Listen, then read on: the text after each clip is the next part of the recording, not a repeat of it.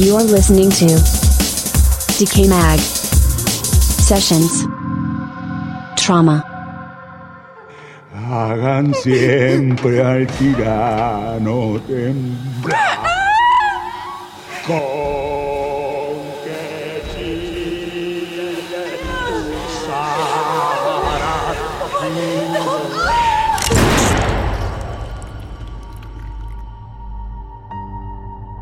Oye, bajemos, la Andrea debe estar histérica. Sí, de verdad que sí.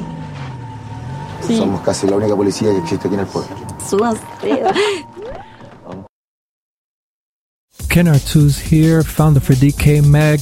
Thank you for joining us. This is DecayMag Sessions, episode 18. And in this podcast, we're going to be featuring 3 interviews. And the focus of today's podcast is going to be the Chilean horror film titled Taruma. This is a film, oh wow. Stacy, before we get into it, just for the introduction's sake, describe trauma in one sentence. That is trauma in one sentence. Trauma, with a capital trauma. The title suits the movie, okay? But let's see, in one sentence, trauma is tough. There's my one sentence. Trauma is tough. It is tough, I would tell you that.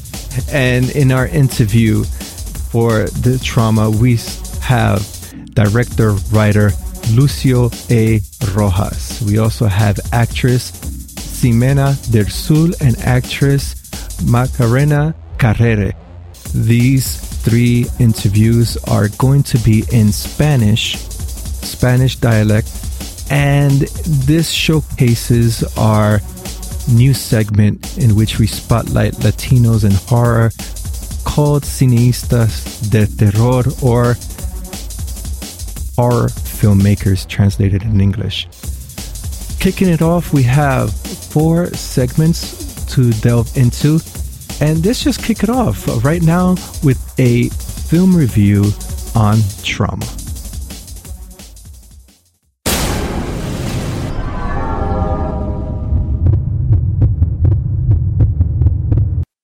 Trauma. Film review. Trauma. Written and directed by Lucio A. Rojas, as I mentioned earlier. The synopsis for this 1 hour 46-minute film is as follows. 4 friends visit a rural locality of Chile, are brutally attacked by a man and his son. After not finding help in the town, they decide to confront these men with the help of a pair of policemen. But in this way, they would discover that their attackers have in their blood the direct legacy of the darkest period of Chilean history, and will have to face the most brutal enemy. Wow, intense. Let's start with the cinematography. Stacy, what did you think of the camera works and the lighting and all that visual? Not the practical effects, but just the camera work alone. What did you think of that for this film? The lighting was great for the tone of the film.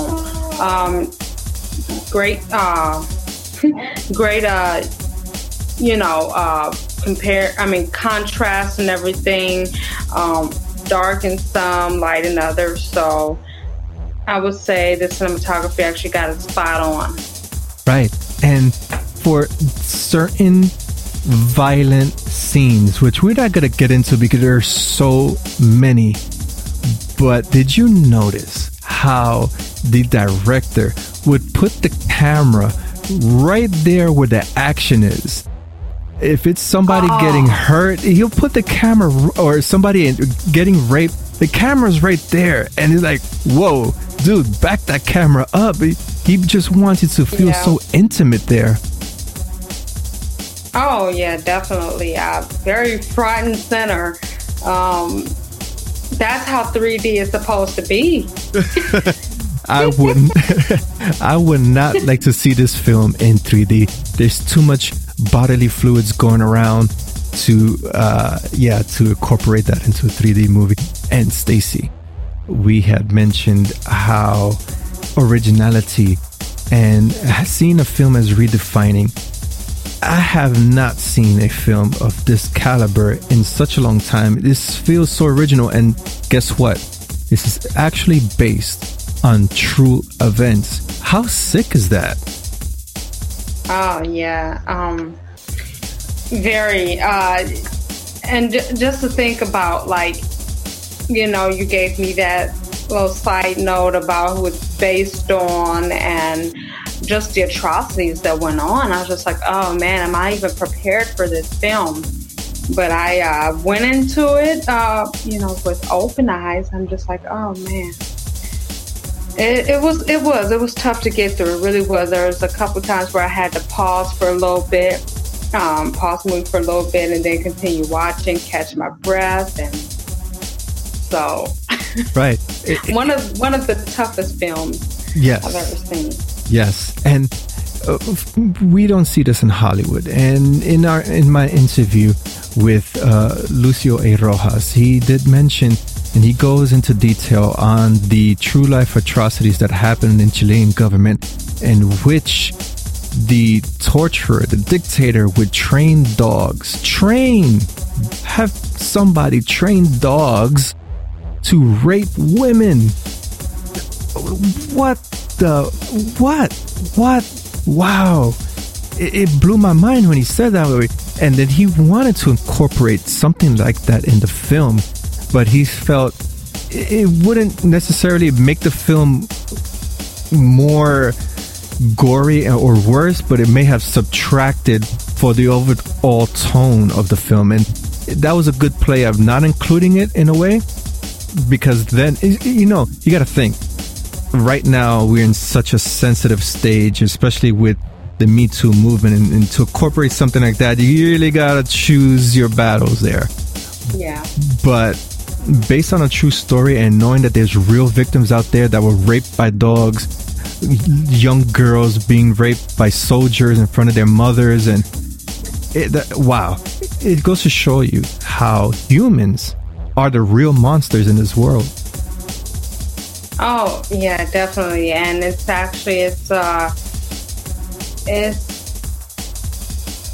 shocking is an understatement that there are actually people out there like that. I mean, you watch movies and you're just like, okay, it's fictional.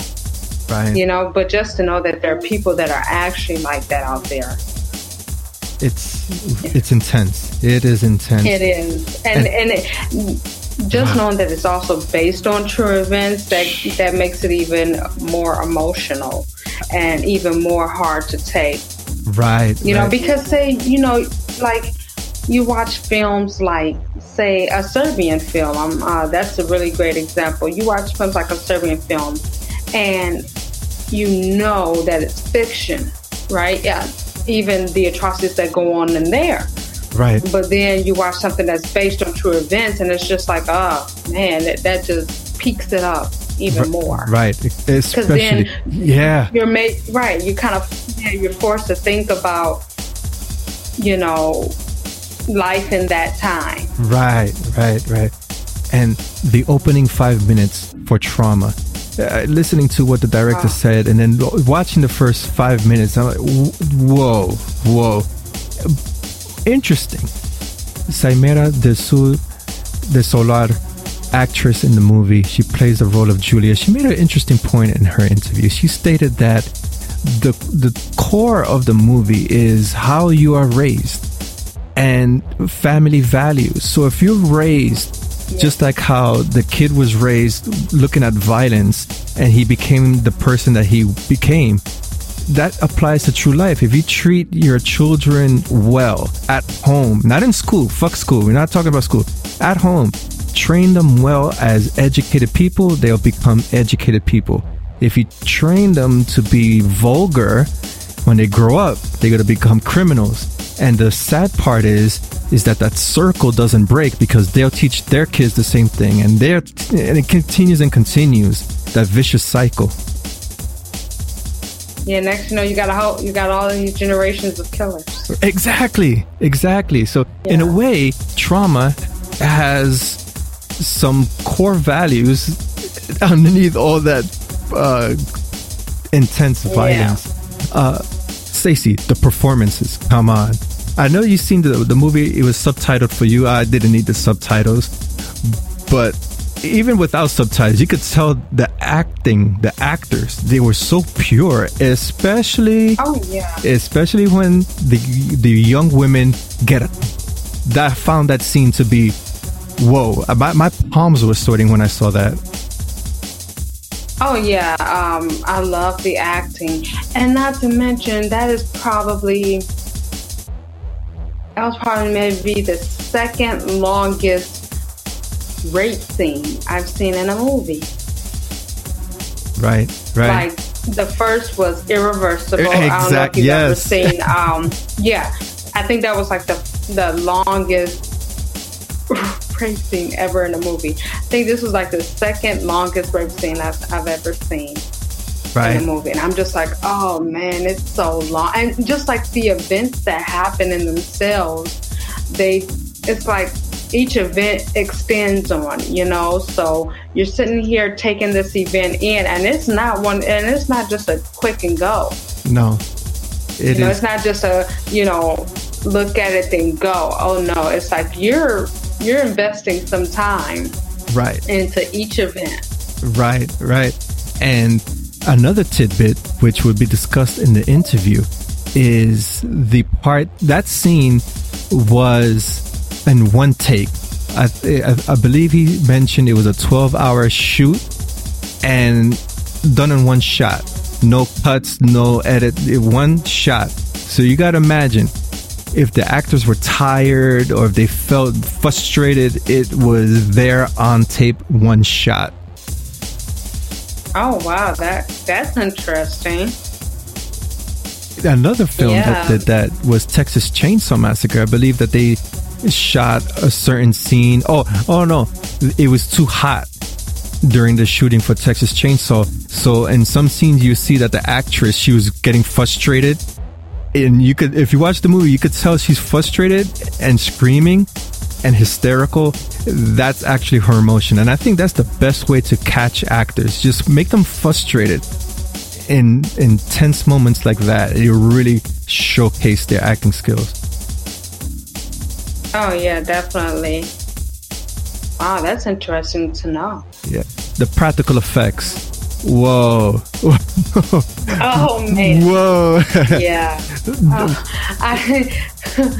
Do those even need an explanation at all? Wow. Practical effects were awesome. The practical effects, let me tell you, I haven't seen practical effects like that.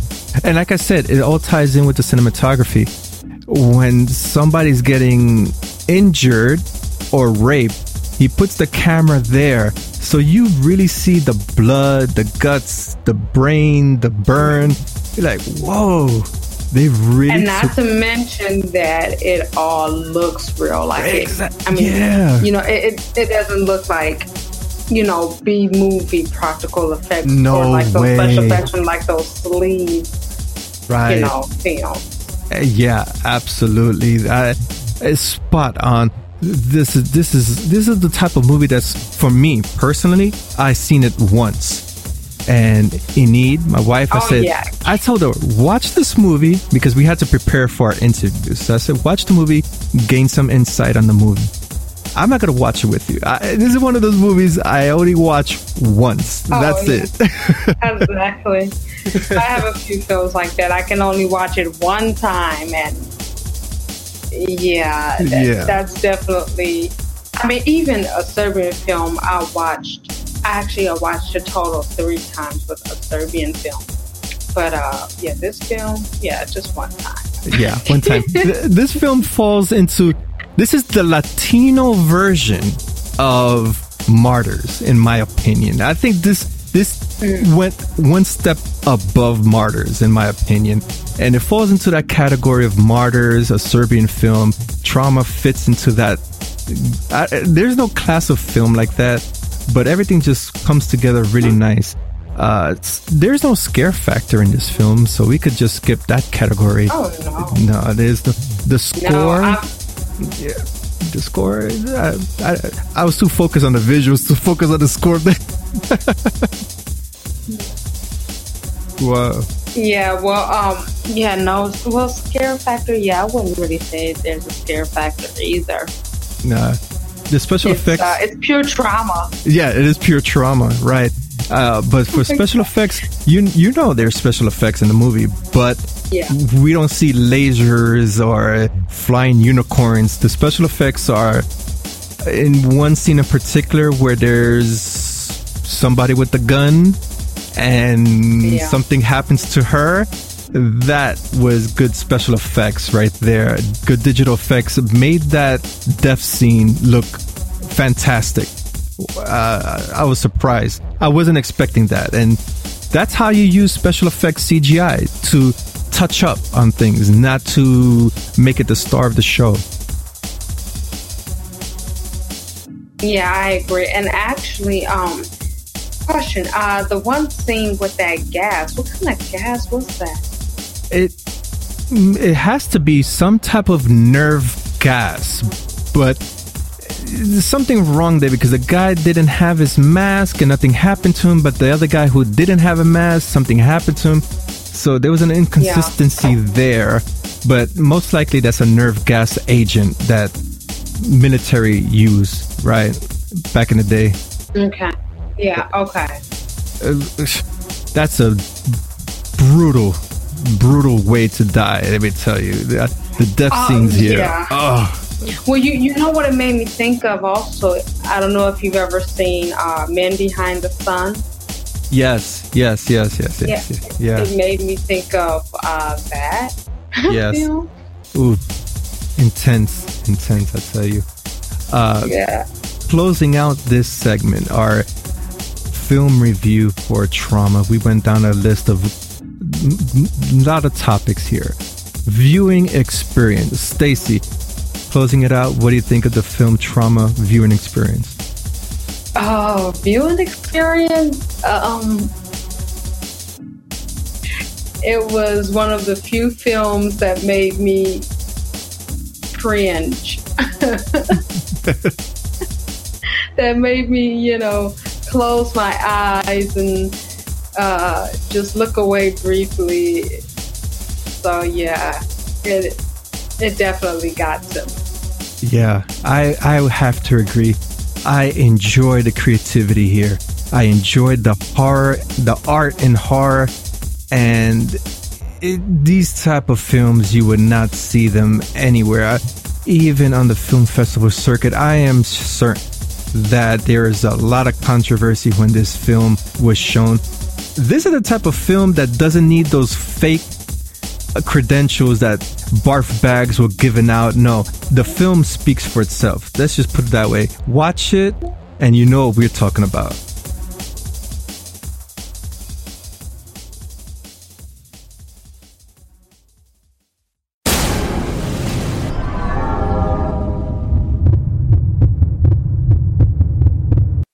Exclusive interview. Director, writer, Lucio A. Rojas.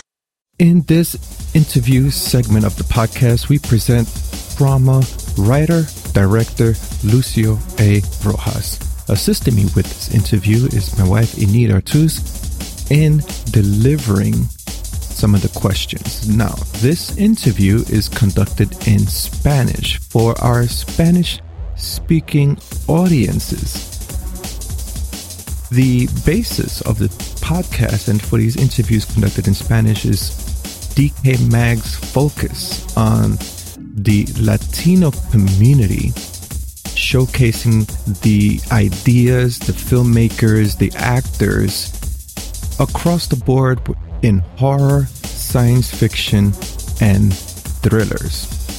We are expanding our reach on international markets and really showcasing the Latino community both abroad and within the United States. Without further ado, here is my interview with Lucio A. Rojas. La primera pregunta que tenemos es, ¿qué es lo que le influencia en crear películas de horror? Ya, en mi caso tiene que ver con mis intereses y aficiones desde niño, que siempre ha existido una búsqueda de asustarme, de inquietarme, y en especial de buscar el horror dentro de los humanos. Todas mis películas han sido de horror, de asesinos, psicópatas, y en el caso de Taruma tiene que ver con el pasado chileno, un pasado de una dictadura brutal, y me interesaba tocar ese tema dentro del contexto de una película de horror. Al final todo se resume a que son los temas que me atraen desde la infancia, pero en la búsqueda y el conocimiento de los humanos como seres malvados,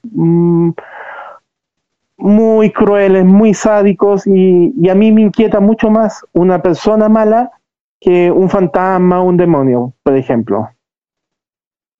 Eso es cierto.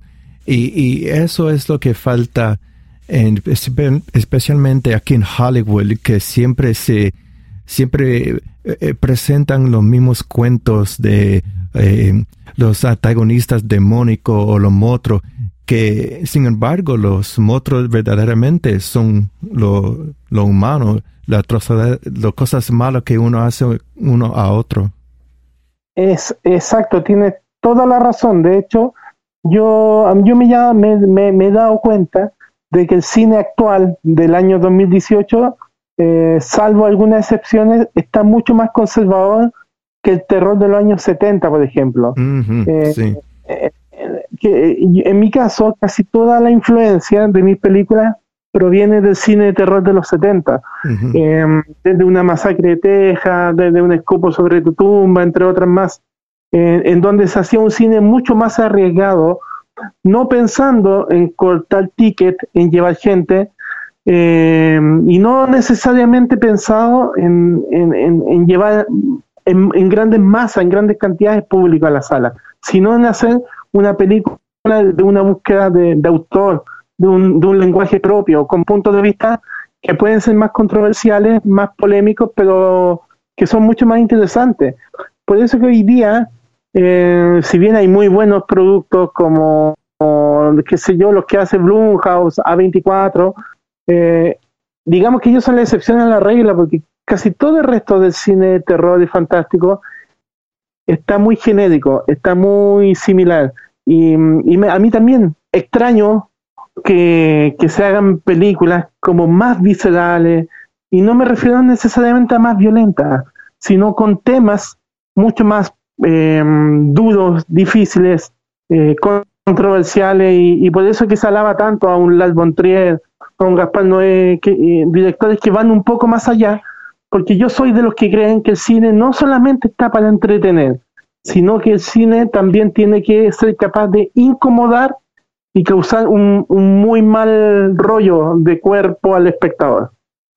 Sí, exactamente. Y yo veo que las audiencias son muy sensitivas, especialmente cuando tiene que ver con imágenes que son violentas, como las películas que usted mencionaste ahora. Y yo me gustaría ver Hollywood regresar en esa era. A mí también, y de hecho afortunadamente yo creo que por eso con Trauma no fue tan bien. Tuvimos casi 60 festivales en todo el mundo, quedó con distribución para muchos países, porque de alguna manera Trauma fue al rescate del cine retro, del cine como de los años 70, el cine más arriesgado, más valiente, pero pasándolo por un filtro que lo modernizó mucho, y pasa como una película con un lenguaje muy propio, muy único, y yo creo que por eso ha gustado tanto, porque es muy violenta, es muy explícita, es muy controversial, pero al mismo tiempo está muy bien hecha. La mayoría de las películas que son violentas, debo decir que en general caen en una muy mala, son películas de muy mala calidad técnica, en donde no se toma en serio los temas, en donde la controversia se busca a propósito y no se da de forma orgánica como debe darse en una película. Y yo creo que a eso debe el éxito Trauma, a que fue rescate de las cosas antiguas, de ese cine más visceral, más de autor de los 70, pero con las técnicas y medios que se disponen hoy en día. Y bueno, y por eso que lleva más de un año en festival y le fue tan bien. Bueno, desafortunadamente acá en los Estados Unidos usan mucho los latinos para papeles que usan drogas, son abusadores. ¿Usted cree que en Hollywood algún día tendrán a latinos como mayores protagonistas y hagan un buen papel? Eso es lo que esperamos todos, porque tienes razón. Históricamente llevamos años en donde vemos a los latinos como el narcotraficante, como el asesino, o qué sé yo, pero nunca vemos, por ejemplo, el otro lado, que es el gringo que es consumidor, el gringo que trata siempre. Nos tiran a los latinos como desde ese punto. Y bueno, y la idea justamente es que ojalá más latinos vayan llegando a Hollywood, porque la única forma de que eso pase es que los mismos latinos lleguen allá. Pero lo que he visto es que de repente los latinos que llegan a Estados Unidos, a Hollywood o al cine de allá, se agringan. terminan siendo como que tienen 1 o 2 años de espíritu y alma latina, que un alma con más pasión, con más fuego, más respetando las raíces, pero pasa el tiempo y terminan siendo un gringo latino.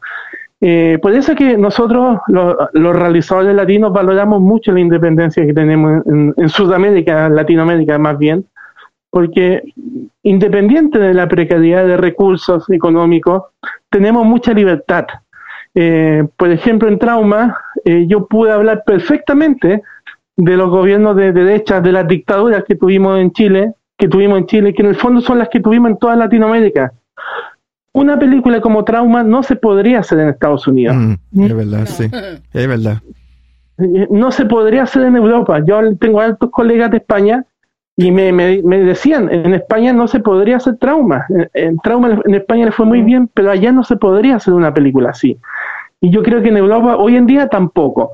Y eso es lo que hay que rescatar. Yo creo que los latinos, más que pensar en llegar a conquistar Hollywood, tienen que pensar en hacer las películas desde Latinoamérica para el mundo. Lo único que tenemos nosotros es un idioma, es una idiosincrasia, y son unas raíces que con esas se debe crear imaginarios, con esas se deben crear historias, y no amoldarse al mercado gringo, porque al final termina siendo una seguidilla de películas en las que todas se parecen. Eso es cierto, eso es verdad. Como cineasta, ¿usted puede describir lo que controversia significa? En el caso de Trauma, bueno, en Chile levantó la controversia que es la misma que levantado en todo el mundo, porque es una película que trata de mucha violencia. Y es muy violenta porque trata de temas violentos.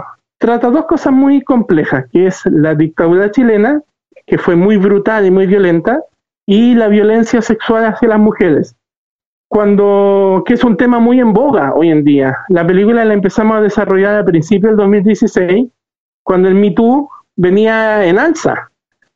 Han pasado 2 años y no solamente está en alza, se transformó en una revolución mundial feminista. Y de hecho nos decía mucha gente que había que tener mucho cuidado con la recepción que podía tener Trauma, porque es una película que está al límite, que se pudiese calificar como machista, misógina, si es que no se trabajaba bien. Pero bueno, nosotros lo trabajamos tan bien con el equipo técnico, con las actrices, que siempre tuvimos certeza de que trataba de violencia, pero no desde la violencia, como una alegoría o una exaltación de la violencia sexual, del abuso hacia la mujer. De hecho, por eso, al final de cuentas, la película ha sido tan bien recibida, porque es una película denuncia que te demuestra sin careta, sin esconderse, sin nada, lo que significa esos temas para los chilenos y para los latinoamericanos.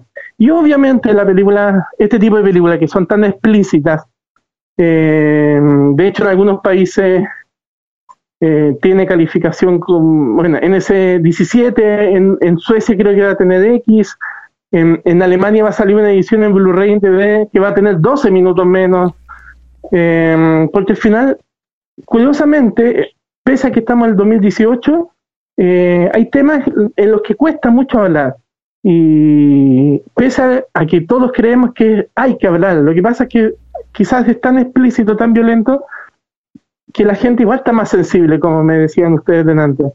La gente está más sensible, pero al mismo tiempo uno ve en Facebook, en Internet, cómo circulan matanzas, asesinatos de animales, accidentes, decapitaciones de ISIS, qué sé yo. Y ahí te preguntas, ¿por qué a la ficción, por qué a la obra artística se las castiga tanto, pero la gente está en su derecho de compartir asesinatos, cadáveres, fotos de cadáveres y no sé qué cosa? Estamos en un punto donde la realidad está siendo muy compleja para los que están intentando crear, para los que están intentando crear un poquito más allá, para los que están intentando crear obras que tocan los temas así y que necesariamente tienen que ser violentos, tienen que ser explícitos, tienen que ser viscerales. No hay otra forma de contar. Cuando escribimos Trauma, cuando lo escribí Trauma, con mi productor, conversábamos, decía, es una película que es violenta porque trabaja desde la violencia, porque habla de temas violentos. Por lo tanto, la misión como realizadores de nosotros era violentar al espectador. Jamás, de los jamases, se pensó en Trauma como una película amigable para el público. De hecho, es una película de shock, es una película que apunta a choquear al espectador, que apunta a hacerlo sentir mal. Te voy a poner un ejemplo. En uno de los festivales la película la vio Xavier Gens, el director de Frontiers, una película francesa de terror muy extrema, y él me decía que el film le pareció que le gustó mucho y lo descompuso mucho estomacalmente, que llegó al hotel con una sensación de desánimo. Trauma produce eso, produce una sensación de desánimo, de tristeza, de desesperanza, te deja mal, te deja de mal ánimo. y es porque es así, porque esos temas son desagradables, no son temas alegres, y porque a mí, en mi caso, tengo una visión un poco más pesimista del panorama actual de la humanidad, y cuando uno ve en tantos países gobiernos de ultraderecha que están llegando con mucha violencia, te das cuenta de que la humanidad no ha aprendido nada en muchas cosas. Es verdad. Y en ese mismo tema, la audiencia le gusta glorificar, vamos a poner como no tienen novela. Ellos quieren ver los narcotraficantes y los ataques, los peleas con balas y armas y todo eso drama. Pero cuando tiene que ver de las cosas verdaderas que hacen los narcotraficantes, los abusos, los ataques, los secuestros, la matanza, ya la gente no quieren saber de eso. Ellos nada más quieren ver por encimita. Oh, sí, mire, se ve bien por televisión, pero cuando le presentan como los temas que tú presentas en Trauma, que es bien aquí en la cara, mira, todas esas imágenes son bien violentos. Ya la gente se pone a criticar, ay, yo no quiero ver eso, muy fuerte, dame otra cosa, o le dan un mal nombre a la película. De hecho, lo que me cuenta lo conversé en México, en uno de los festivales donde viajé a México, donde me hablaba con un guionista que había trabajado para una narconovela, para una teleserie, una serie grande que se había hecho como sobre narcotraficantes de México. Ajá. Y claro, y me contaba que esa serie al final tiene mucho éxito y precisamente tienen éxito porque la gente ve una cosa idealiza el narcotráfico. En las poblaciones de Latinoamérica, de Chile y de todos los países, uno ve como los chicos, la gente más joven, trata de imitar el estilo de vida de los narcotraficantes. Se compran las mismas camionetas, las mismas joyas, escuchan la misma música. Al final, esas películas de narcotraficantes hacen una cosa idealizada de la actitud que tienen ellos y de la violencia que ejercen ellos. Y cuando la gente se enfrenta a la violencia real, porque todo lo que se exhibe en Trauma, absolutamente todo, está documentado. Las torturas de la época de Pinochet están documentadas, fueron tal cual, y de hecho habían cosas mucho más violentas que no se podían mostrar en pantalla. Yo te puedo poner el ejemplo de que durante la dictadura de Pinochet habían perros entrenados para violar. Y había una mujer acá que era muy famosa que se dedicaba a entrenar perros que violaban a mujeres. Había mujeres que la violaban 20, 30 soldados en un día delante de su familia, delante de sus familiares o esposos, qué sé yo. Wow. Y esas cosas nosotros las pensamos que podríamos haberlas mostrado en la película, pero nos dimos cuenta que eso era tan extremo, era tan violento, que ya no se hubiese podido mostrar en ningún lado. Ajá. Y al final esa frase cliché de que la vida real puede superar a la ficción en un montón de cosas, acá se da totalmente. Y no solamente eso, en realidad es como la latinoamericana, te das cuenta de que nosotros como latinoamericanos hemos vivido eso, lo hemos sufrido, y si no lo hemos sufrido, lo sufrimos en el día a día. Acá, cuando uno sale en la noche, te pueden asaltar y te pueden matar. Sí. Esas realidades son desconocidas para un europeo. Un europeo sale y sabe que no le va a pasar nada. Por eso que cuando los latinoamericanos hablan tanto de la violencia, es porque vivimos con mucha violencia. Yo no conozco Estados Unidos, pero no me imagino, no sé si todas las ciudades de Estados Unidos sean seguras, pero yo creo que algunas deben ser mucho más seguras que las de Latinoamérica, donde no puedes salir a cierta hora porque sabes que te van a asaltar. Y esas realidades de la violencia, de dictaduras brutales que hemos tenido y un montón de cosas así, te llevan a esto, a un tipo de narración en donde lo violento es algo con lo que tienes que vivir día a día, y justamente por eso es que nosotros tocamos esos temas. Y claro, cuando uno hace estas películas desde Latinoamérica para el mundo se sorprende porque piensa, chuta, o ¿de dónde sale tanta violencia? ¿De dónde proviene tanta violencia? Y eso son los temas nuestros con los que vivimos en el día a día, y por eso que yo insisto, o sea, Latinoamérica tiene mucho que contar, tiene sus propios imaginarios y nuestros propios horrores. Por eso que tenemos mucho para contar, desde mitología, leyenda y nuestros horrores humanos con los que se pueden hacer muchas ficciones y contar al mundo historias entretenidas y otras con las que sufra como se sufre con trauma. Es verdad, porque cuando mi esposa y yo fuimos a visitar mi familia en Panamá, mi tía siempre me decía, no salga por allá afuera sin que no sea acompañado porque te pueden asaltar. Y yo así digo, bueno, somos del Bronx. Estamos acostumbrados de cierto tipo de violencia, pero esa es la realidad en nuestros países, que la violencia puede estar en cualquier sitio. Esas son realidades distintas para otros países.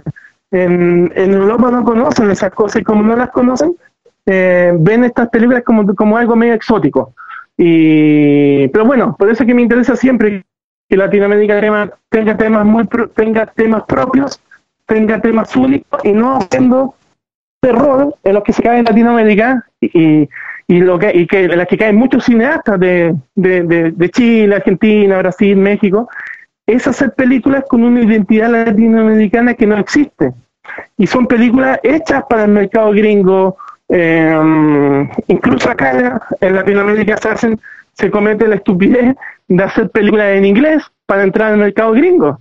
Y al final esas cosas le quitan naturalidad, le quita espíritu, le quita alma, y termina siendo una película totalmente mercantil, comercial, y que no va a tener nunca, jamás una proyección como la que esos mismos realizadores esperan. Por eso es que yo soy alguien que promueve mucho de que cultivemos lo nuestro, cultivemos lo que tengamos, y solo así vamos a crear un imaginario propio para todo el mundo. ¿Cuál es su opinión para las personas que ven Trauma? Una película que es violenta con mujeres, tiene incesto y sodomía. De hecho, la primera, en algunos rankings, en algunos sitios, declaran la primera escena de Trauma como la escena más violenta de la historia del cine. Y probablemente lo sea, porque es una película que tiene violencia, que tiene incesto, que tiene necrofilia, tiene abuso sexual, tiene violaciones. En el fondo, en 5 minutos se juntan un montón de temas tabúes que no se deberían tocar. O sea, se tocan 4 o 5 temas que generalmente todos los creadores le hacen el quite, omiten hacerlo, prefieren no trabajar en eso porque es riesgoso. Y yo sé que es riesgoso, pero como les decía, si uno va a trabajar en esto con temor, con riesgo, y si vas a contar una historia con miedo, mejor no te dediques a esto. O sea, nosotros queríamos hacer Trauma casi como una necesidad social, porque tanto en Chile como en Latinoamérica el tema de la dictadura se habían tocado, pero a este nivel de crudeza no.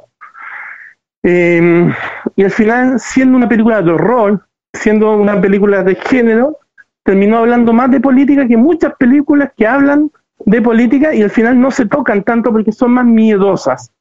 En un review en Screen Anarchy, un review muy bueno, muy extenso que salió sobre Trauma, hablan de que Trauma es una película que inspira a luchar contra las dictaduras y que motiva más que un montón de películas de política.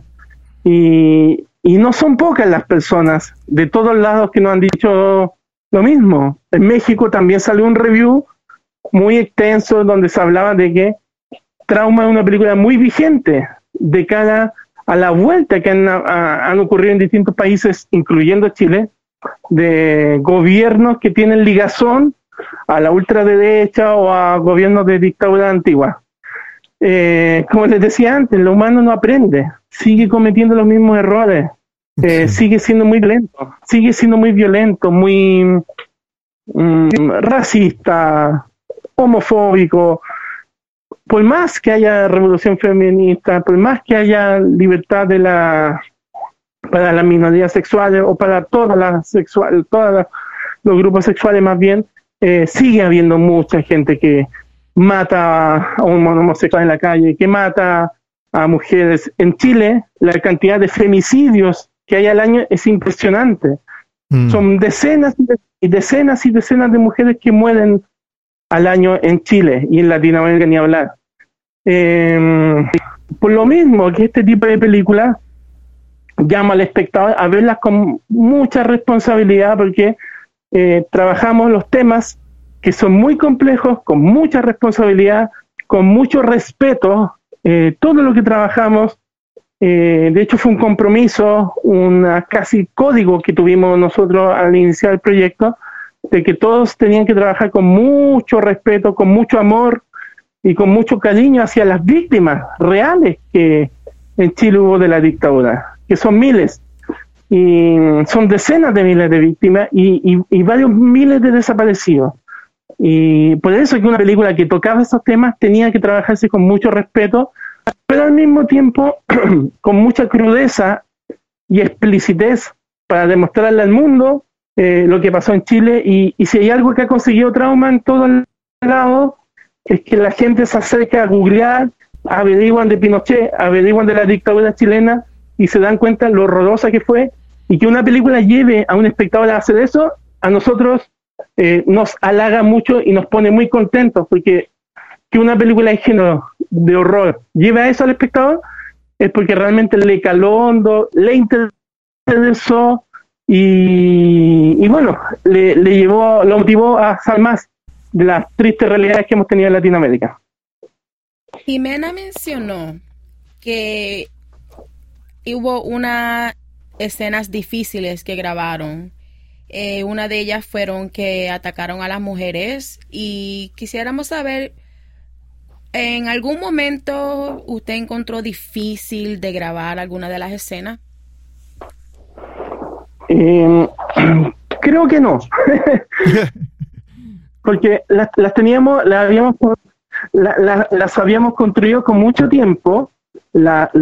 Tuvimos varios meses de preproducción técnica, pero en especial tuvimos mucha preproducción conceptual, donde hablamos con los actores, con las actrices, con el equipo técnico, del tono, del tenor que debía tener cada escena, incluyendo la primera, la de la violación y todas las escenas violentas, en especial que se basaron en hechos reales, que son las del flashback hacia la dictadura chilena. Esas fueron quizás las que menos costaron, porque tanto con los actores como conmigo estábamos muy bien documentados de lo que había pasado. Estábamos muy bien documentados de nuestra horrible realidad pasada, media presente igual, y por lo mismo teníamos tanto conocimiento del tema.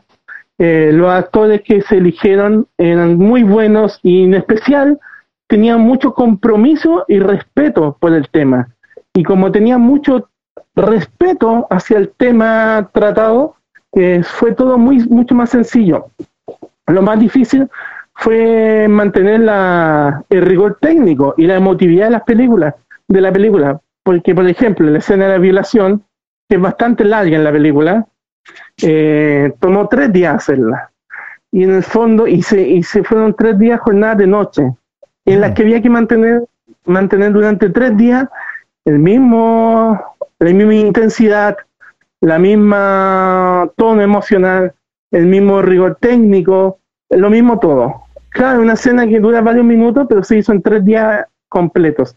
Y bueno, más que eso, o sea, tuve la suerte de tener un equipo técnico y de actores que trataron con mucho cariño la película, trataron con mucho amor el proyecto, y por lo mismo creo que no hubo escenas difíciles. O sea, no digo que no hubo escenas difíciles, porque todas se construyeron entre todos y con mucho respeto, y fluyó muy bien pese a lo difícil que eran. Unas cosas que me encantó mucho de Trauma fue los efectos prácticos, de make-up. Y la lista de efectos que teníamos para Trauma era muy larga.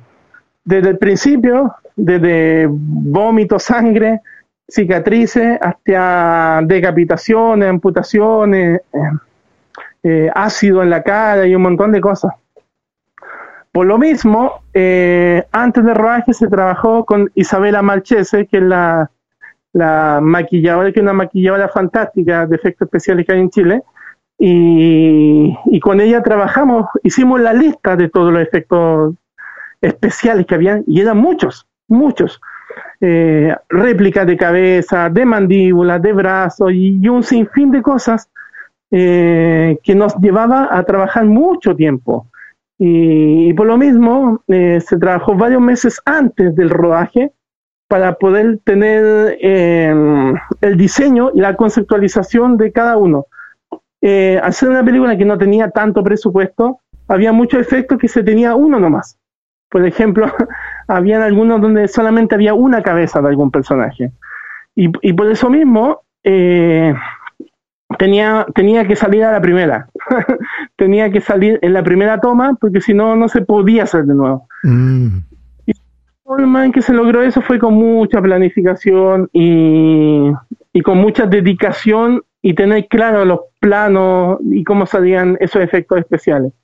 Pero bueno, afortunadamente salieron muy bien. Isabela, la encargada de efectos especiales, ha ganado varios premios internacionales por lo mismo, y varias nominaciones ha tenido, y se destaca mucho en todo el mundo, así también como los efectos digitales, y también tuvo muchos. Eso lo hizo una compañía chilena que se llama Youngcat de FX, y junto a otros chicos que estaban en el rodaje, como Sebastián Valli y Cristian Toledo, que la lista de VFX que había entre balazos, nieblas, humo, mate painting y un montón de cosas, era de más de 200. Wow. Que para una película de bajo presupuesto era demasiado. Pero bueno, se logró, y entre el conjunto, entre lo que hizo Isabela Marchese con sus maravillosos efectos prácticos y la que hicieron los chicos en composición digital, porque algunos de los efectos de Isabela están con trabajo también de Yamka, de la composición digital. Por eso es que la postproducción de efectos digitales debe tomar unos 6 meses, porque fue mucho. Por ejemplo, sin darle spoiler para la gente que no lo ha visto, sí, hay un efecto de una mandíbula, y bueno, ustedes ya la vieron. Ajá. Y eso tomó muchas semanas hacerlo, porque ahí hay una integración del efecto práctico que hizo Isabela, pero con composición digital. Y eso tomó casi un mes, por ejemplo. Wow.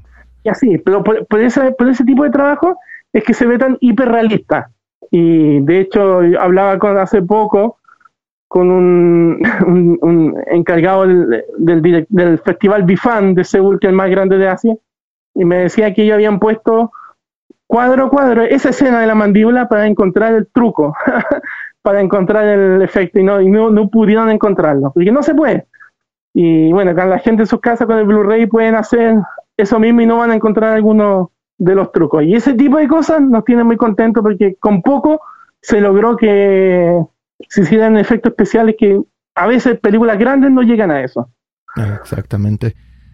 Ya tenemos 2 preguntas para cerrar nuestra entrevista. Yo sé que el tiempo se lo está acabando. La primera pregunta. Muchas de las personas que hemos entrevistado en nuestro show han indicado que las películas que ellos han creado son basadas en eventos personales o imaginarios. Ahora, con la atrocidad que presenta la película Trauma, ¿cómo le llegó la idea? La idea me llegó hace aproximadamente unos 3 años. Trauma, digamos que nace desde la rabia.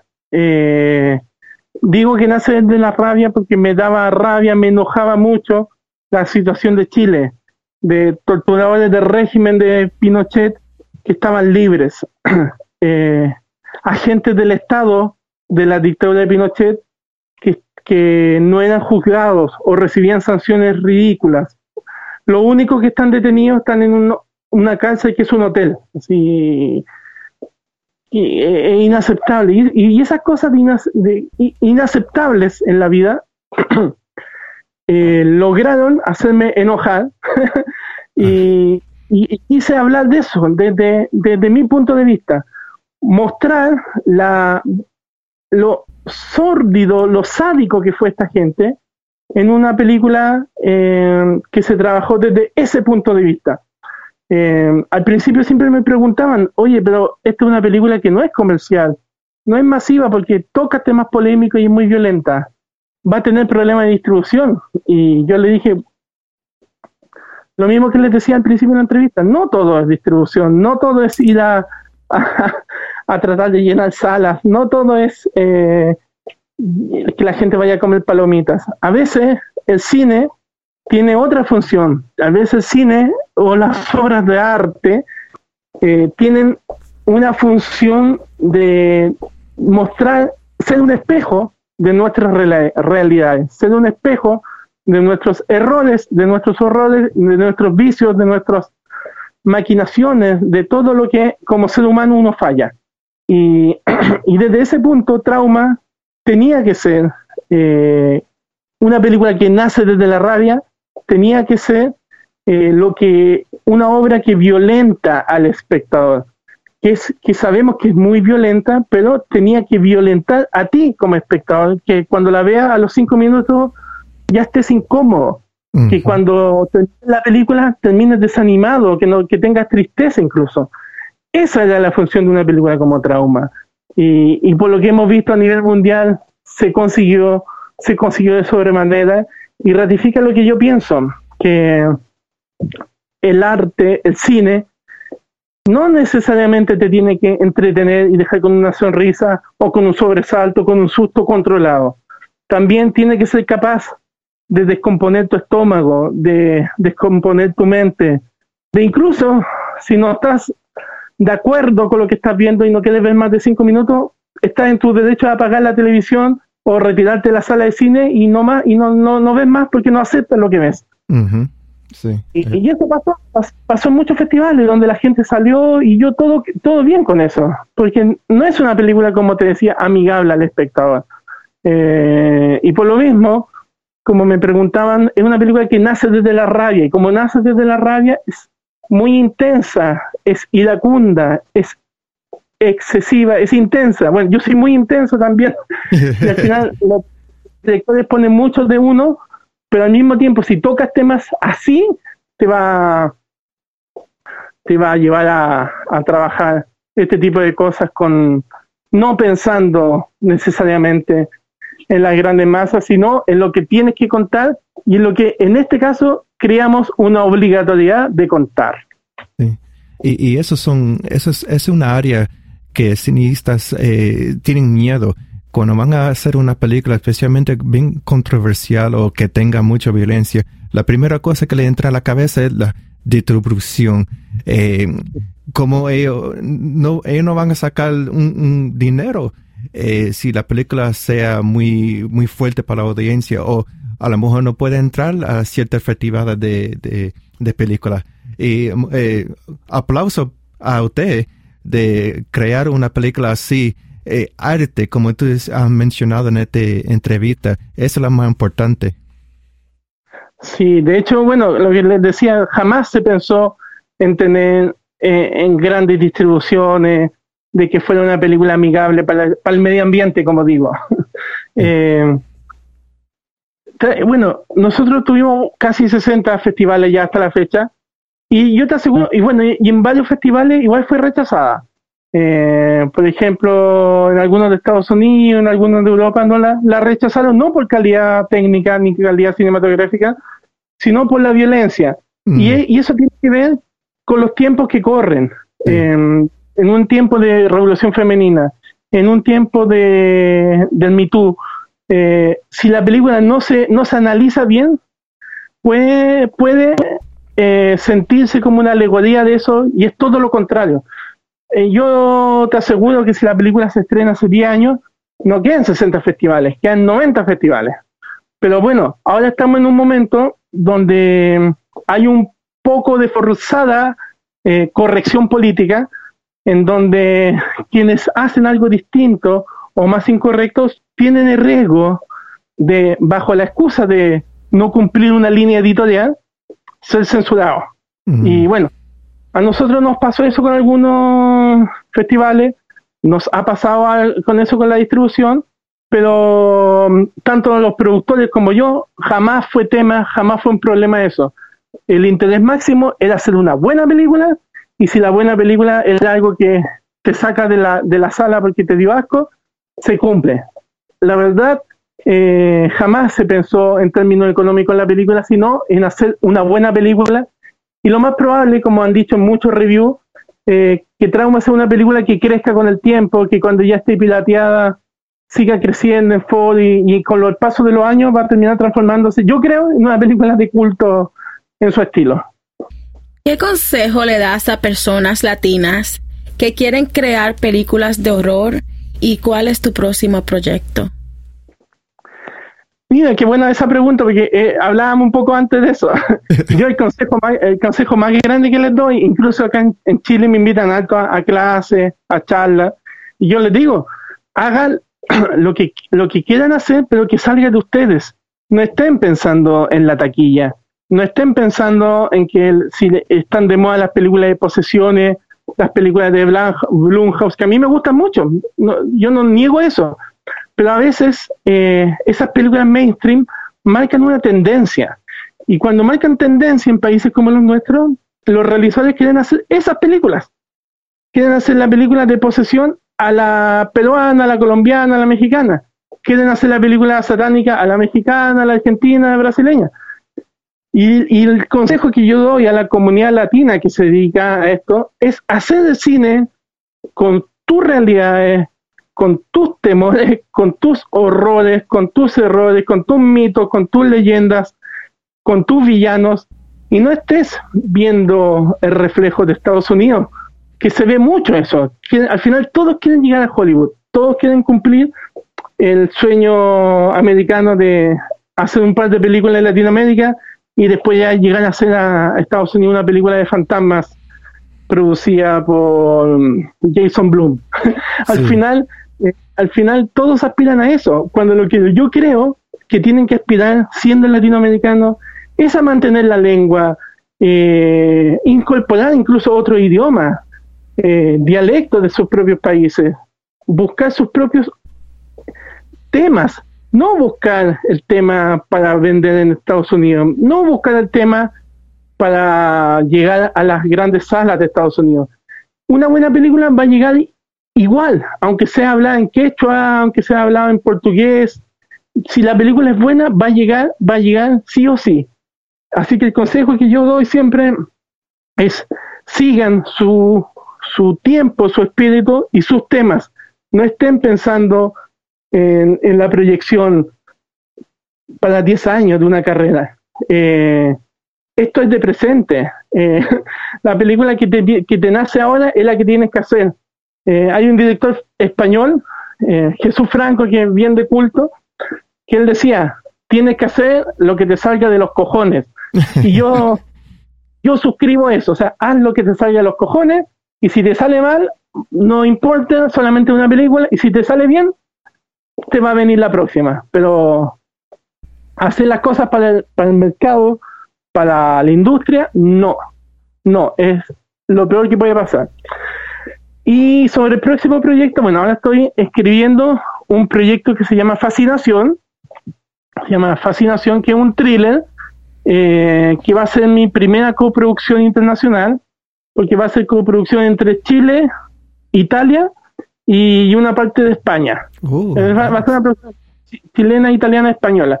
Es un thriller que no puedo contar mucho de qué se trata, pero no es tan violenta, en realidad no es violenta, no es explícita ni extrema como Trauma, de hecho no tiene nada de violencia, pero sí es controversial porque nos adentramos en el mundo de la pedofilia. Es decir, no va a tener la violencia extrema de Trauma, pero sí va a tener la controversia que suele tener mis películas y en las cuales no le hago el quito, y afortunadamente tengo productores que confían y me dan libertad para escribir historias que hoy en día son muy reñidas con lo éticamente o con lo políticamente correcto, pero son los temas que como nadie toca, yo digo ya, yo lo toco porque nadie más lo va a hacer. Eso sí es verdad. Congratulations, un aplauso a usted otra vez por esta producción Trauma. Me encantó. Mi esposo lo vio también y a mí me encantan películas de terror que tengan mensaje y que te toca psicológicamente, porque mucho tiempo hay películas que uno lo ve y como tú has dicho, se ven lo mismo, pero de vez en cuando hay una película que sale y uno se pone a pensar y analizarlo por el mensaje lo que tiene. Sí, como dicen los mexicanos, de repente hay que irse de madre y no pensar tanto en el bolsillo, en la billetera y en los tickets, ni en las palomitas de maíz. Sí. A veces conviene tomar ese riesgo y te va a dejar mucho más satisfecho que haber hecho, porque yo podría haber hecho Trauma mucho más suave, haber tocado los mismos temas, mucho más sugerido, qué sé yo, pero yo te aseguro que no hubiese tenido el mismo impacto y hubiese sido un slasher más común y corriente.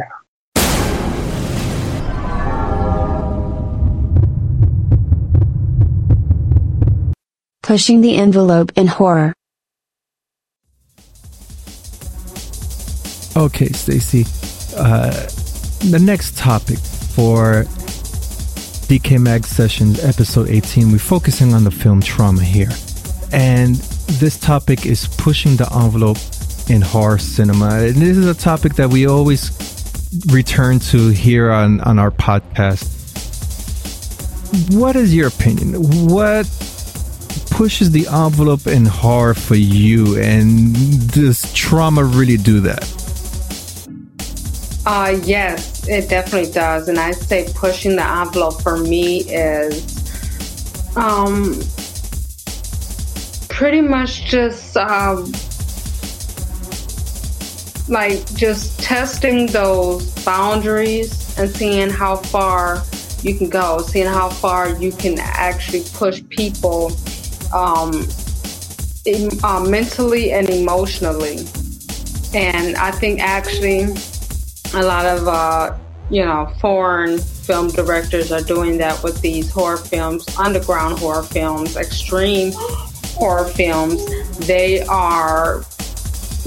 call it shock factor, and they are upping the shock factor. Right. And I really detest when the term torture porn is used. I think that is a very terrible classification for these type of films. And if you notice, you made a good point, Stacy. They had French extremism. They were pushing the envelope at one point in horror.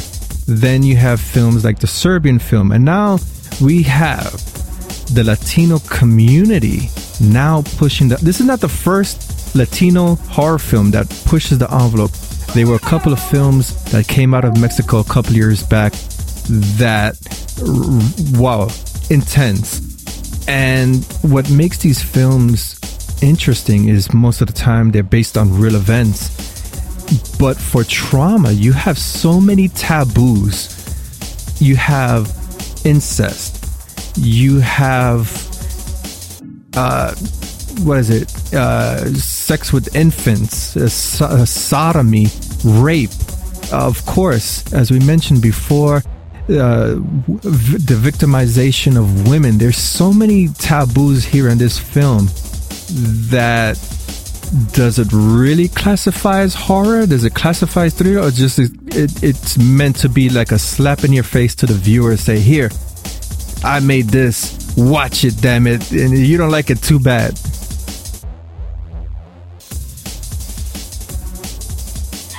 Yes, and you know what? And I hate that torture porn term as well.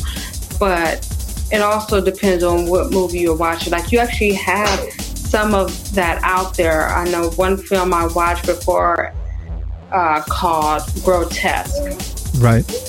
I can classify that as torture porn. But yeah, films like Trauma, a Serbian film, films like that, Martyrs, no, that's not true. That goes way deeper than that. And in a lot of these films, there's actually a message. Right. And there's history to be learned as well. Absolutely. For the average film viewer, watching a film like Trauma, they'll pick up on the violent content, seeing how women are depicted, children being used in very sexual manner. But as you said, Stacy, there's a message here. There's something that you got to really get out of it. And for me, watching the film, one of the messages were, we don't need ghosts, goblins, or demons as the antagonist. Humans are the antagonists, and we are to each other so brutal and to each other. And the thing is that we don't learn, and we continue doing this year after year, war after war.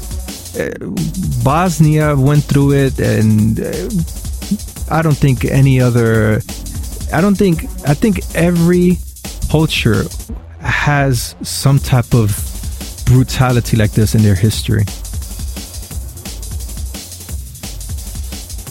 I do too, and especially when we're talking about, people of power, like in, the government, political positions and everything. Notice how these movies, usually the antagonist is a person of power.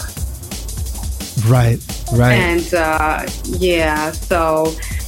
and that was even kind of the same with a Serbian film. I mean, like, the antagonist wasn't really a person of power, but when I found that interview saying about how that's how it was pretty much living in Serbia and how the Serbian government was. So a lot of times it falls back to those people in power. Right. And you referred to that movie a couple of minutes ago. That had to do with the Japanese government and how they were torturing their prisoners. Men Behind the Sun. Right. Oh, and let's not forget Salo, or the 120 Days of Sodom. Right. Yeah. Let me tell you. Yeah. We need horror films like this here in the United States, in Hollywood. I think Hollywood cinema here in the U.S. has become so watered down, especially with PG-13 ratings. We expect scares from, not saying these movies are bad, just making an example, The Conjuring and whatever, even Saw. Put Saw in there. Saw is the Disney to me. Those type of films, they don't really push the envelope.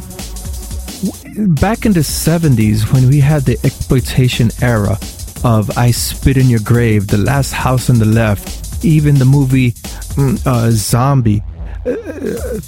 Come on.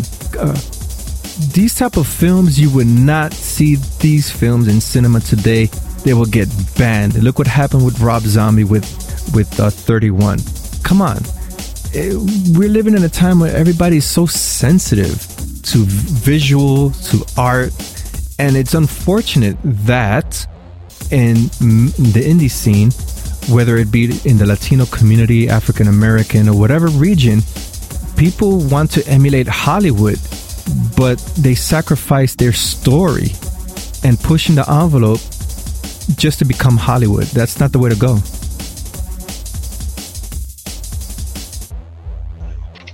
Yes.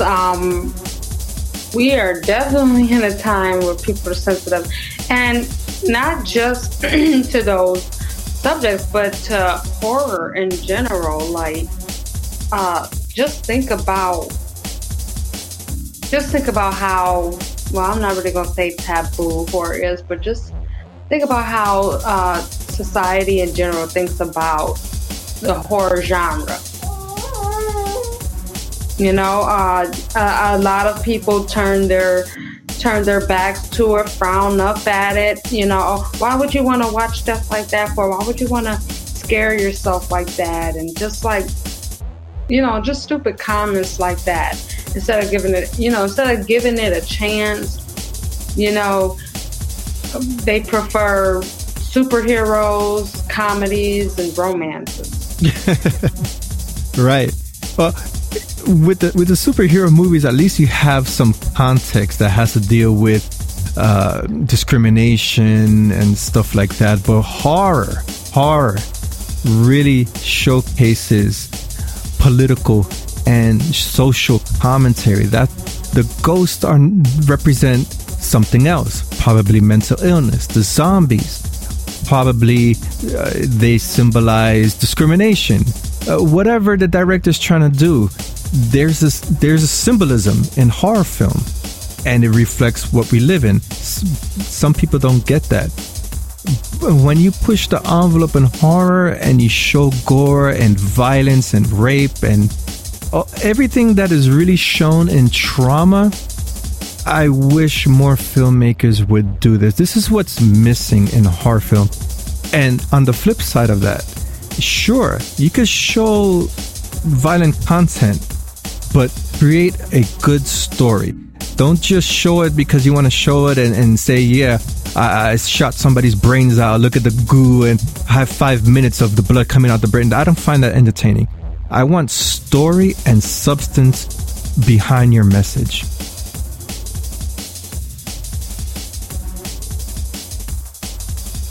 I agree. Yes, and I can actually say that my taste in horror has definitely expanded from when I was, that little kid that watched Child's Play. And my taste in horror actually expanded pretty quickly.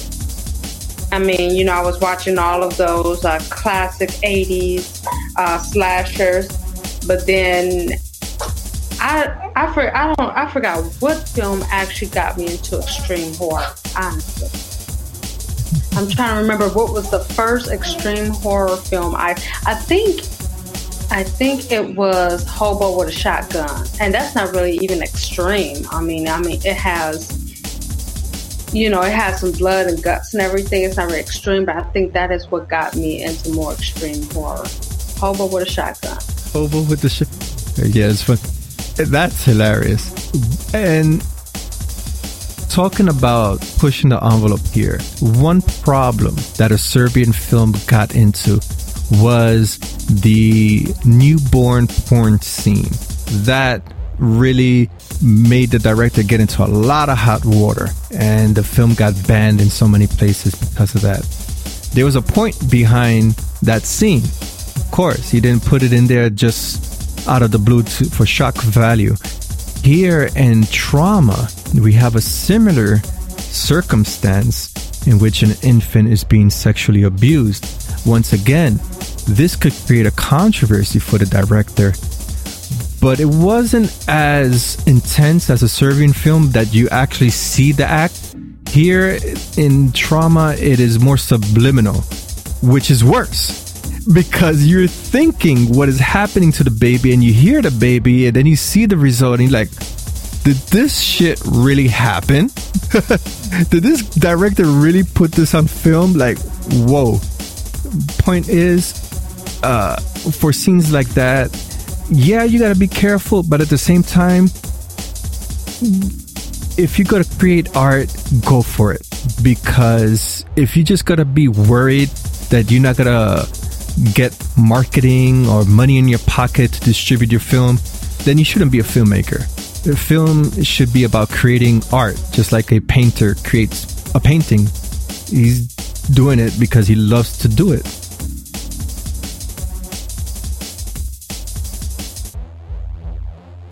Agreed. And there's so many different ways to express yourself through art and cinematography. Right. And people want to close their minds to one thing, and I feel like horror is just the black sheep. Yeah, that is so true. Horror is the black sheep. And it's a shame that film directors in horror can't really, sell off the way that they want because they're restricted by society. You hit the nail on the head. That is so... And it all comes down to people with sense. You can't even throw a fart without people complaining anymore. Come on. I'm trying to be funny here, but you know what I mean. You can't say a joke. Yeah. You can't say something. You can't post on social media something funny, because right away somebody's gonna take it and it's gonna be what they call it, a trend. And that one person will spark and you could be so innocent making a joke, but then everybody will get on your back. Come on. Is that really the society that we want to live in, that you cannot express yourself? So what's the point of being in a free country you can't express yourself? Right. Oh, especially Facebook. Facebook is horrible.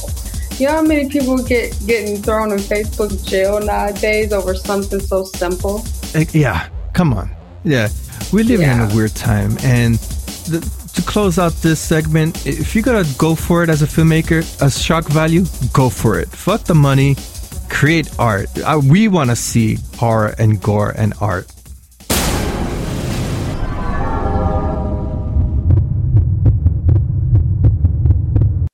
Exclusive interview.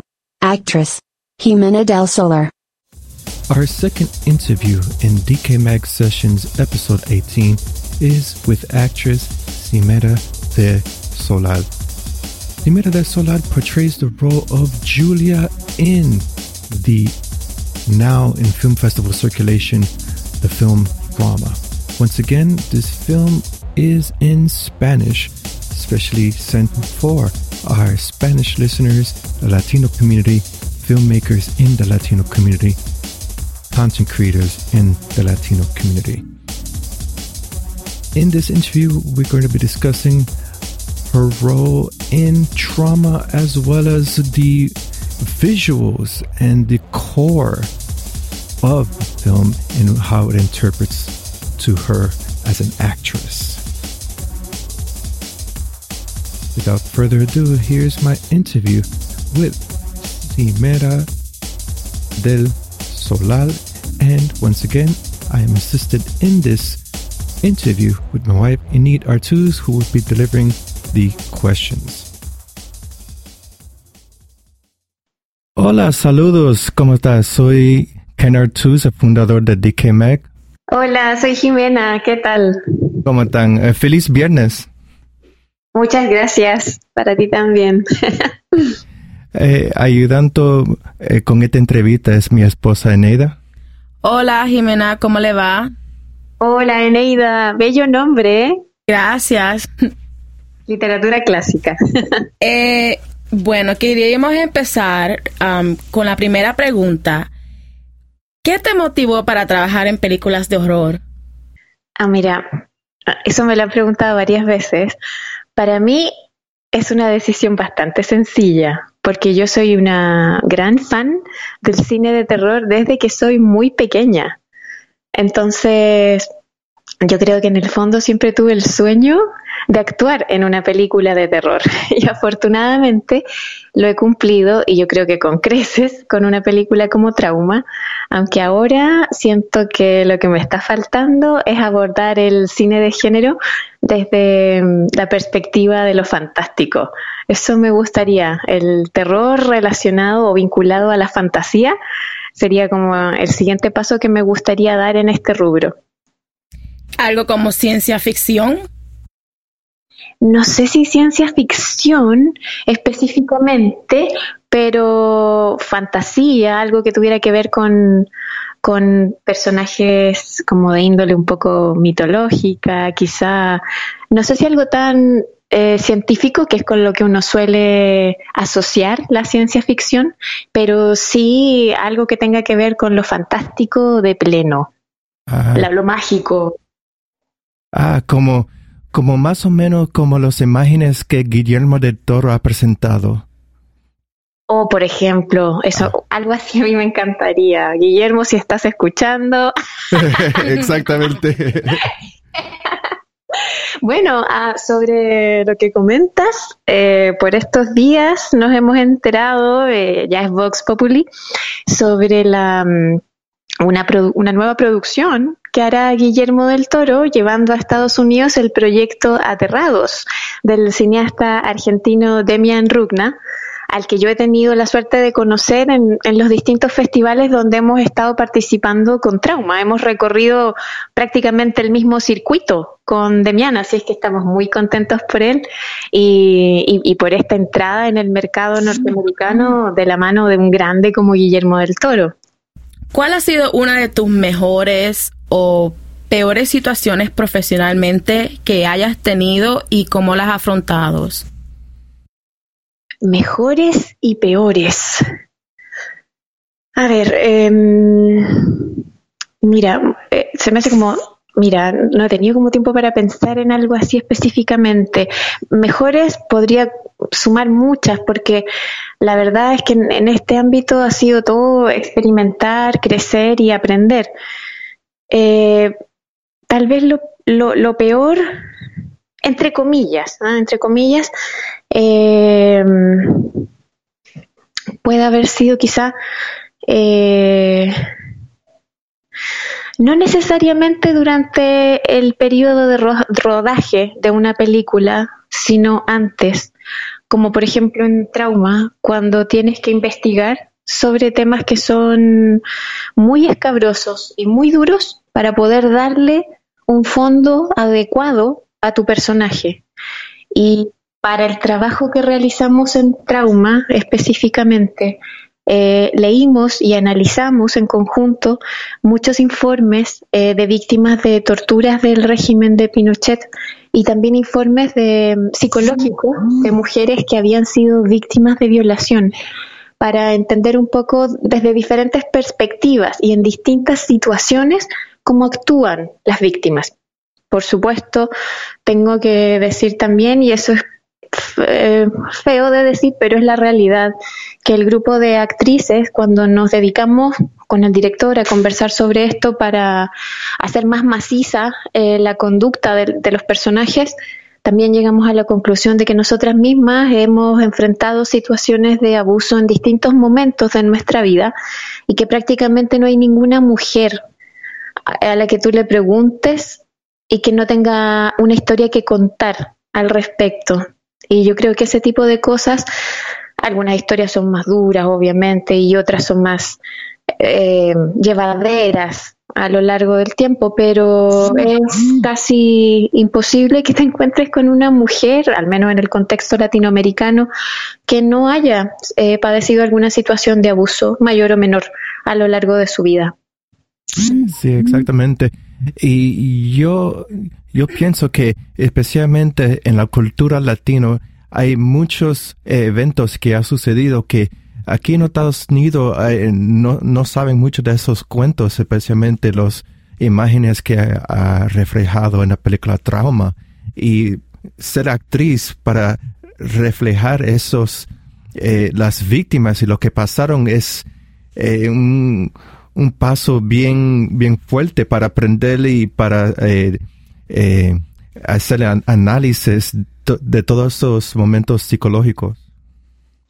Sí, es duro, quiero decir, es parte de nuestra historia y a lo largo de la vida uno ha visto documentales, ha sabido de casos, ha oído algún testimonio, pero de repente meterse de lleno en esto, escarbar en esta basura y sacar algo de ahí es duro como experiencia. En ese sentido, yo creo que una de las cosas que más me asombraban era ver el trabajo de los actores masculinos en Taruma, porque ellos, todos los actores que interpretaron a villanos en la película, Daniel Antivilo como el villano principal, Juan y el resto, son personas muy dulces en la vida real. Entonces son personas que uno siente muy buenos compañeros, muy respetuosos, y muy amantes de su oficio también. Entonces creo que desde la perspectiva de la interpretación yo sentía que para mí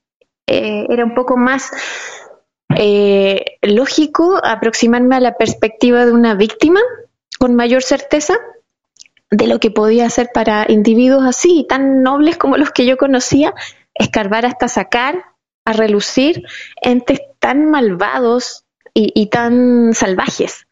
Creo que eso era algo que me tenía muy curiosa durante la preproducción de la película, porque hay que decirlo, muchas veces uno ve personajes de villanos en pantalla que obedecen mucho a una construcción caricaturesca de lo que es un villano. Uno no siente que haya un fondo, una construcción de personaje que parezca tener mucho sentido. Muchas veces uno se encuentra con villanos que son villanos porque hay que justificar la película. O sea, tengo que tener a un villano porque tengo que tener a alguien que se oponga al héroe de la película.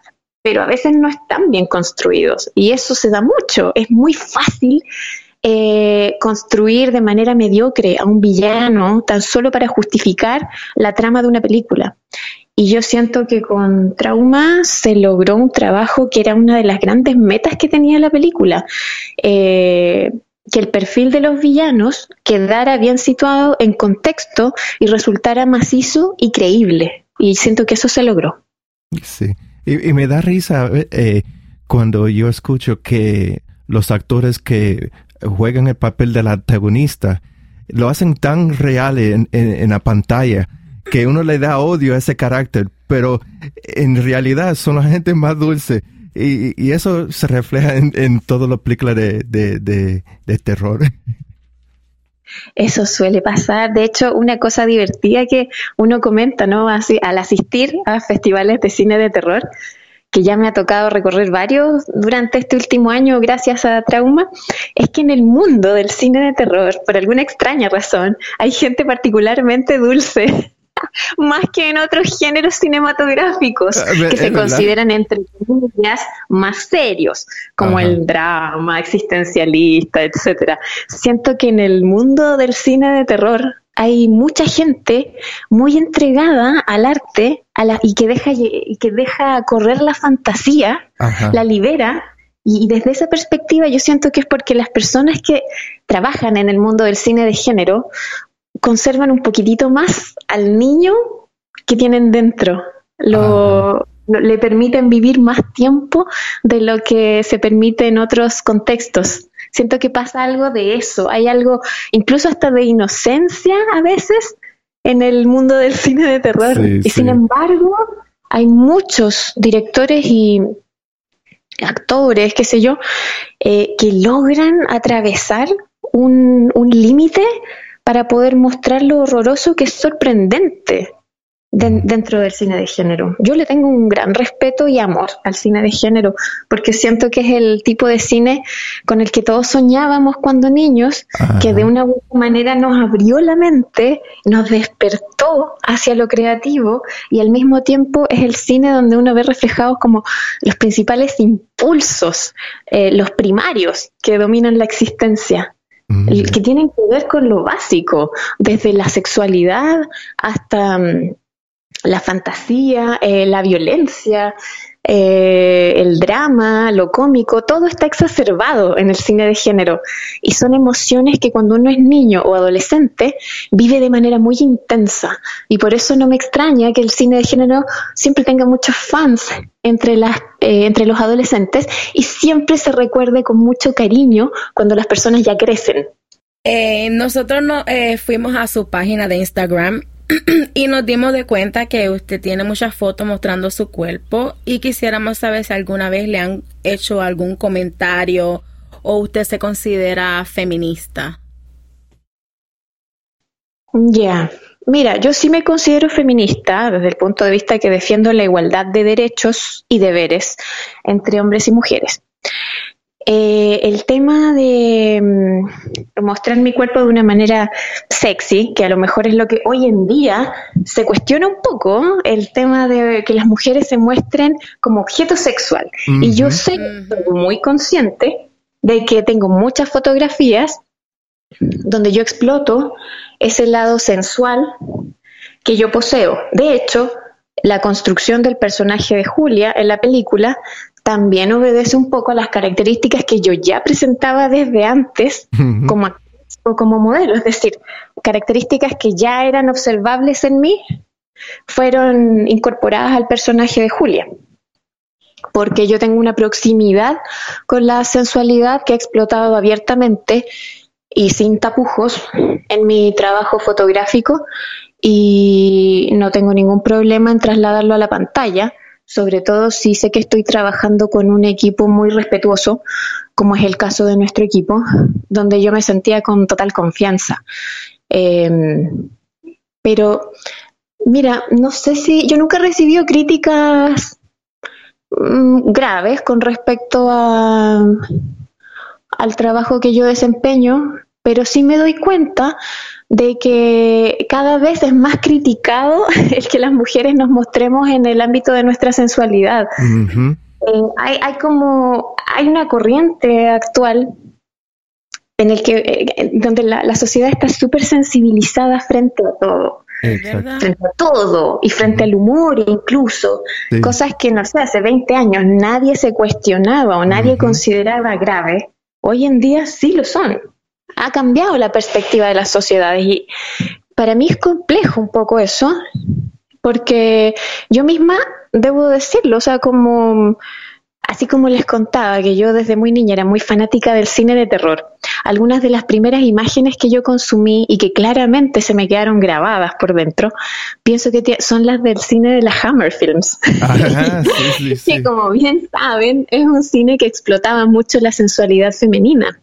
Entonces yo desde pequeña era súper fanática de los vampiros, de la sangre y de la sensualidad que emanaba de todas esas víctimas femeninas, incluidos sus escotes y su belleza. Entonces pienso que algo de eso siempre ha permanecido dentro de mí. Y de una u otra manera lo he llegado a explotar ahora, siendo una mujer adulta. Entonces, siento que esto obedece a como impulsos primarios que de una u otra manera yo consumí y ahora los explico. Y no me complica en lo absoluto. Y no siento que haya nada de criticable. Ahora, depende cómo se muestre también un cuerpo femenino. Hay modos o un cuerpo masculino también. Hay modos de abordar el trabajo con el cuerpo o la visualización del cuerpo. Hay aproximaciones que son vulgares, que son groseras, y hay otras que son muy cuidadas, muy delicadas, más bien pendientes a las bellas artes. Es como cuando miramos esculturas antiguas y nos sorprendemos con la belleza de un David, por ejemplo, de una escultura famosa que hay millones que pueblan las plazas de las ciudades más antiguas del mundo y son obras de magna belleza. Y yo creo que el cuerpo humano es algo que se tiene que apreciar con la naturalidad que tiene. Así de simple. No creo que haya que vulgarizarlo o mostrarlo de manera grosera. Se puede pervertir, lo bello puede ser pervertido a través de una óptica maliciosa, puede ser enaltecido a través de una óptica que lo embellece, que lo mira con respeto. Dijiste un punto bien perfecto, especialmente hoy con el social media, que todo el mundo está bien sensitivo si alguien dice una broma o pone un foto. Ya la gente se alza y lo cogen de maneras negativas. Sin embargo, la forma femenina o el cine de terror, hay muchos simbolismos que se pueden interpretar en diferentes maneras y en la manera mayoritariamente son positivas. En el cine de terror, como en cualquier otro género, uno puede encontrar de todo, producciones de mayor o menor calidad. Pero siento que hay a veces un prejuicio con respecto al cine de terror por las producciones de más baja calidad que, bueno, se hacen por cientos y son un divertimento que todos hemos gozado en algún momento con sus exageraciones y exacerbaciones de situaciones, etcétera. Pero el cine de terror ofrece todo tipo de perspectivas y ofrece análisis muy interesantes sobre los procesos sociales también, que se reflejan de manera metafórica a través de situaciones que ocurren luego en la pantalla. Por ejemplo, lo que tú me decías sobre la susceptibilidad con trauma, ya que estoy representando a la película en esta entrevista, te diría que nosotros igual sufrimos varios prejuicios con la película. Hubo festivales donde la película no fue admitida, y hubiera sido admitida a lo mejor 5 o 6 años atrás, pero no ahora, y aún menos después de lo que ocurrió a partir del caso de Harvey Weinstein, simplemente porque se veía a mujeres sufriendo. Y entonces se cuestionaba el mostrar esas imágenes en pantalla en un festival de cine. Pero eso se ha mostrado a lo largo de la historia del cine. Entonces, la susceptibilidad de los últimos 2 años, sobre todo, diría yo, que es muy grande. Entonces, nuestra película en algunos casos fue dejada fuera de selecciones de festivales únicamente por eso, y no por su calidad como película.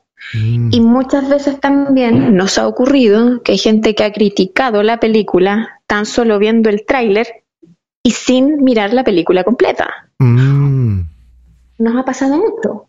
Hace poco, por ejemplo, hubo un festival en Estados Unidos, en Ohio, el Nightmares Film Festival, que nos otorgó el premio a Mejor Película.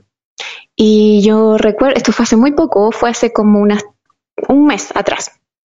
Y yo leí en el fanpage del festival un comentario de una señora, no recuerdo el nombre ni nada, una persona que era una habitué del festival, y comentaba ella que junto a su esposo iban y veían todas las películas del festival y que les parecía muy reprobable y muy mal que el festival le hubiera concedido el premio a mejor película a Taruma. Y ella admitía que ella vio todas las películas del festival menos Taruma. O sea, se oponía a que se le hubiera entregado el premio porque decía que era una oda a la violencia y sobre todo a la violencia contra la mujer, pero admitía al mismo tiempo no haberla visto. Y el festival fue el que salió en defensa de nuestro proyecto y le explicó que estaba muy mal que hiciera esa crítica sin haberla visto, porque era muy fácil confundir el mensaje de la película con tan poca información, y que la película en realidad ahonda en cosas bastante más profundas y es una metáfora sobre situaciones mayores, a más gran escala, y que no correspondía a esa crítica y que ellos tenían razones de sobra para habernos concedido el premio. Bueno, yo me sentí muy contenta por el respaldo que nos dio el festival, pero también debo decir que soy muy consciente de que una crítica como esa la hemos recibido en muchos ámbitos y de gente que reconoce no ver la película. Entonces, eso también es súper complejo. Arrastrar esa oposición cuando la gente ni siquiera conoce el producto es complejo, pero es a lo que uno se ve sujeto. Finalmente, o sea, hay que aguantarlo. Película de terror aquí en Estados Unidos, he visto muchas imágenes así durante los años 60 de los 70 en la exploitation era, que la mujer, la protagonista, ha sufrido en las manos de los hombres, a veces son violadas y cosas así. Y yo creo, en mi opinión, que aquí en Estados Unidos la calidad de terror, de películas de terror, se ha bajado mucho, que ahora están haciendo películas que son más conforme a las audiencias en general. Eso porque la mayoría de las películas que salen aquí no tienen mucha violencia y son más como caricaturas que utilizan mucho CGI y la historia no está ahí. Sin embargo, películas como Taruma, que refleja verdaderamente lo humano como monstruo. Eso sí, la gente no puede entender ese punto de vista. Es súper duro, y ¿sabes qué? Que estaba pensando, la primera escena de Taruma, en muchos artículos se considera que es una de las escenas más violentas de la historia del cine, la escena de apertura. Y yo estaba pensando que cuando uno lee los informes de las cosas que realmente ocurrieron en Chile, esa escena hasta puede quedar, entre comillas, chica para la dimensión de lo que se vivió en Chile.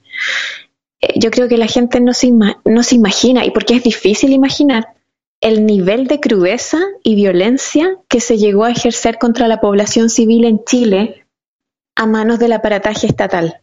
Las torturas eran medievales, o sea, hubo una serie de torturas que se practicaron a la población donde se les infundió tanto horror psicológico y físico que están más allá de lo que uno podría imaginar. Solamente leyendo informes de las víctimas tú te das cuenta, o sea, uno cree que uno puede llegar a imaginar cualquier cosa hasta que lees un informe real de las torturas que se cometieron en Chile y te das cuenta de que la realidad supera cualquier cosa que uno sea capaz de imaginar. Entonces, si bien es cierto que esa escena es muy, muy cruda, obedece a situaciones que se vivieron con cierta frecuencia durante el régimen dictatorial en Chile. Y eso es terrible, la realidad es muy terrible. Pero yo creo que más allá de pensar que las películas pueden incentivar, porque esa es la otra crítica que se le hace al cine, suponer que puede incentivar a la población a cometer ciertos actos. No es responsabilidad del cine. O sea, la responsabilidad es la educación en primer lugar, el tipo de educación que se le entrega a la población y el tipo de educación que recibe en su casa. Es el primer elemento importante, porque una persona puede tener una educación mejor o peor en una escuela, pero si recibe valores en su casa, esos valores los va a tener el resto de su vida. Entonces, eso es lo importante. Y yo creo que a veces hay quienes evaden la responsabilidad de educar, atribuyéndole al cine efectos que están más allá de lo que el cine puede realmente generar en la población. O sea, una persona claramente tiene que tener algún trastorno como para ver una película e ir a imitarla. ¿Te fijas? O sea, no es una responsabilidad de la película. Yo no digo que esas cosas no puedan ocurrir, claro que puede ocurrir, pero evidentemente tiene que haber un trastorno en esa persona. Y una persona podría inspirarse hasta en un dibujo animado, en Happy Tree Friends, por ejemplo, podría inspirarse hasta en eso para cometer un acto lleno de atrocidad. Entonces, creo que lo importante es enseñar y educar a la población a ver un material fílmico y analizarlo como corresponde, y no atribuirle toda la responsabilidad a una película cuando las personas que la ven no son capaces de interpretarla. Yo siento que Trauma está llena de metáforas. Si bien es cierto que toma el tema del golpe militar chileno, Trauma también, una buena parte de la película realmente transcurre en una época ya más actual. Y lo que en el fondo está planteando es más allá de la lucha entre el Estado y los civiles que hubo en algún momento, es también utilizarlo como elemento para hablar sobre la modernidad y hablar también sobre las mujeres en una sociedad actual, las mujeres empoderándose, tomando decisiones que, aunque sean peligrosas, están hechas para rescatar algún valor, que en este caso, por ejemplo, se representa a través de esta pequeña niña llamada Yoya, que se convierte finalmente en una bandera de lucha dentro de la película, cuando el grupo de féminas trata de rescatarla. Entonces, hay metáforas dentro de todo eso. Incluso te diría que, por lo menos desde mi perspectiva personal, el grupo de 4 mujeres casi representa a una sola mujer, por lo menos desde mi óptica personal es así. Yo veo al grupo de 4 chicas como si fueran una, como si fueran una sola mujer, y todas las características que la pueden llegar a componer, desde los elementos de lucha hasta los elementos de la sensualidad. Siento que es como una sola mujer fragmentada en varios trocitos para mostrarnos los diferentes elementos de lo femenino. Tanto así que, bueno, en ese festival, el Nightmares Film Festival, fue otro festival, nos nominaron a las 4 como mejor actriz, a las 4 en la misma categoría. Entonces fue muy divertido, pero para mí significó una clara manifestación del pensamiento que yo tengo sobre el grupo de chicas protagonistas de Trauma. Las veo como una sola mujer representada en diferentes etapas de su vida, desde la que ya es más avesada sexualmente, como sería Julia, mi personaje, hasta la que es un poco más inocente y todavía está intentando descubrir hacia dónde quiere ir y qué es lo que quiere entender y gozar de la vida, que sería Magdalena, digamos, la más pequeña del grupo. Sí. Entonces siento que ellas funcionan un poco de ese modo. No creo que eso yo lo tuviera claro al momento de leer el guión. Es algo que percibo ahora que la película ya está hecha, después de ver la película. Hay diferencias entre cómo uno percibe una película cuando todavía es guión y luego el resultado final. Ahí depende de muchas cosas, se generan ciertas modificaciones, pero es la sensación que yo tengo. Bueno, también en la película Trauma nosotros nos dimos de cuenta que hay un poquito de sadomasoquismo, además de las imágenes tan brutales que hay. También presenta Trauma, también incesto y sodomía. ¿Qué piensas tú en eso? Ya, mira, eso es un tema que yo creo que le interesa mucho al director, porque ya en películas anteriores algo se había mostrado de eso. Hay una película que se llama Sendero, conocida como Path en Estados Unidos. Uh-huh. En esa película, por ejemplo, se muestra un acto de sodomía entre hermanos. Es decir, tenemos todo lo que hay en Trauma, pero a una escala menor. Y en Trauma se trabajó de una manera mucho más amplia. Uh-huh. Y tiene mucha más presencia en pantalla también, o sea, más minutos de duración, etcétera, este tipo de situaciones. Por supuesto, Si me preguntas a mí cómo lo interpreto yo, lo interpreto desde el punto de vista de la anormalidad, porque ambas situaciones, como tú mencionas, de sodomía y de incesto, en Trauma, aparecen siempre vinculadas al aspecto que tiene que ver con el mal en la película. Es decir, es el modo en el que un chico es forzado a tener una relación sexual con su madre en una escena. ¿Sabemos a cuál nos referimos? Sí. Sí. Oh, sí. Oh, sí. Y luego tenemos a ese mismo personaje que ya es un adulto y que, por supuesto, lo que se dice es mundo vivido, mundo concebido.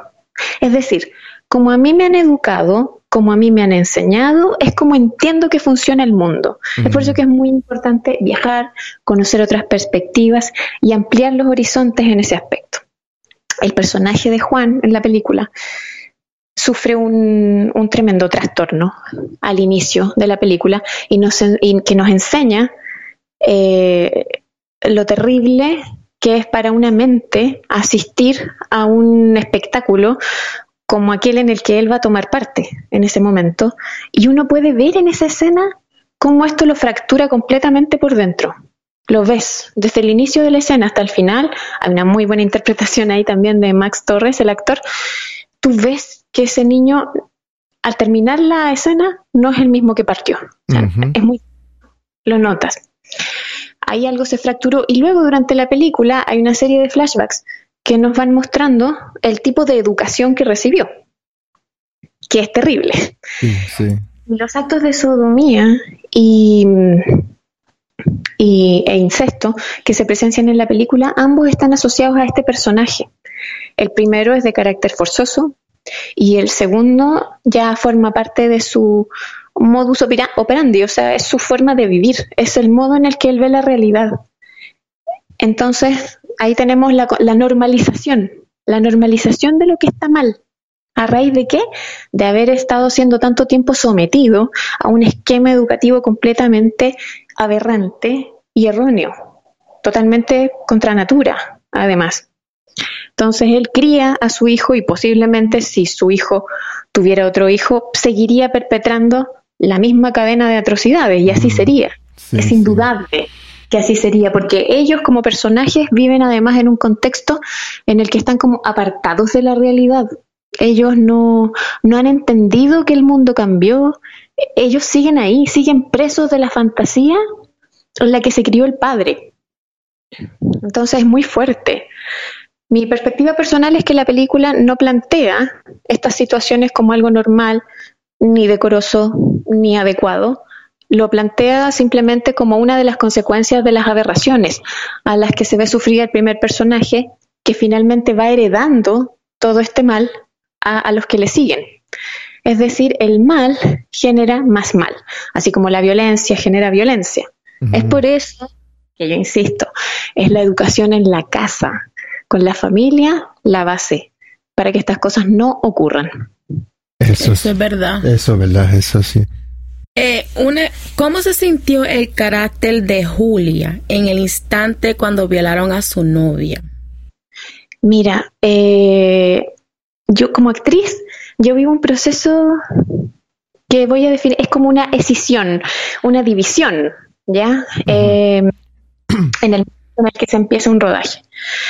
Porque uno primero, claro, tiene una cierta preparación teórica de su personaje hasta que llegue el momento en el que se graba la primera escena y de pronto tu personaje ya tiene una vivencia absolutamente propia. Tuvimos la suerte, además, de poder rodar Trauma de una manera que es muy cronológica en relación a cómo ocurren los hechos en la película. Salvo un par de secuencias que hubo que dejar para el final, en general fue todo muy cronológico. Entonces, a mí me pasó algo bien particular. La primera escena que rodamos en la película fue el encuentro entre Julia y Camila, que es en este departamento, esta casa, ¿cierto? Por donde las espiamos primero como a través de la ventana y luego entramos y ellas tienen una interacción de tipo sexual que forma parte de la rutina que ellas tienen como pareja.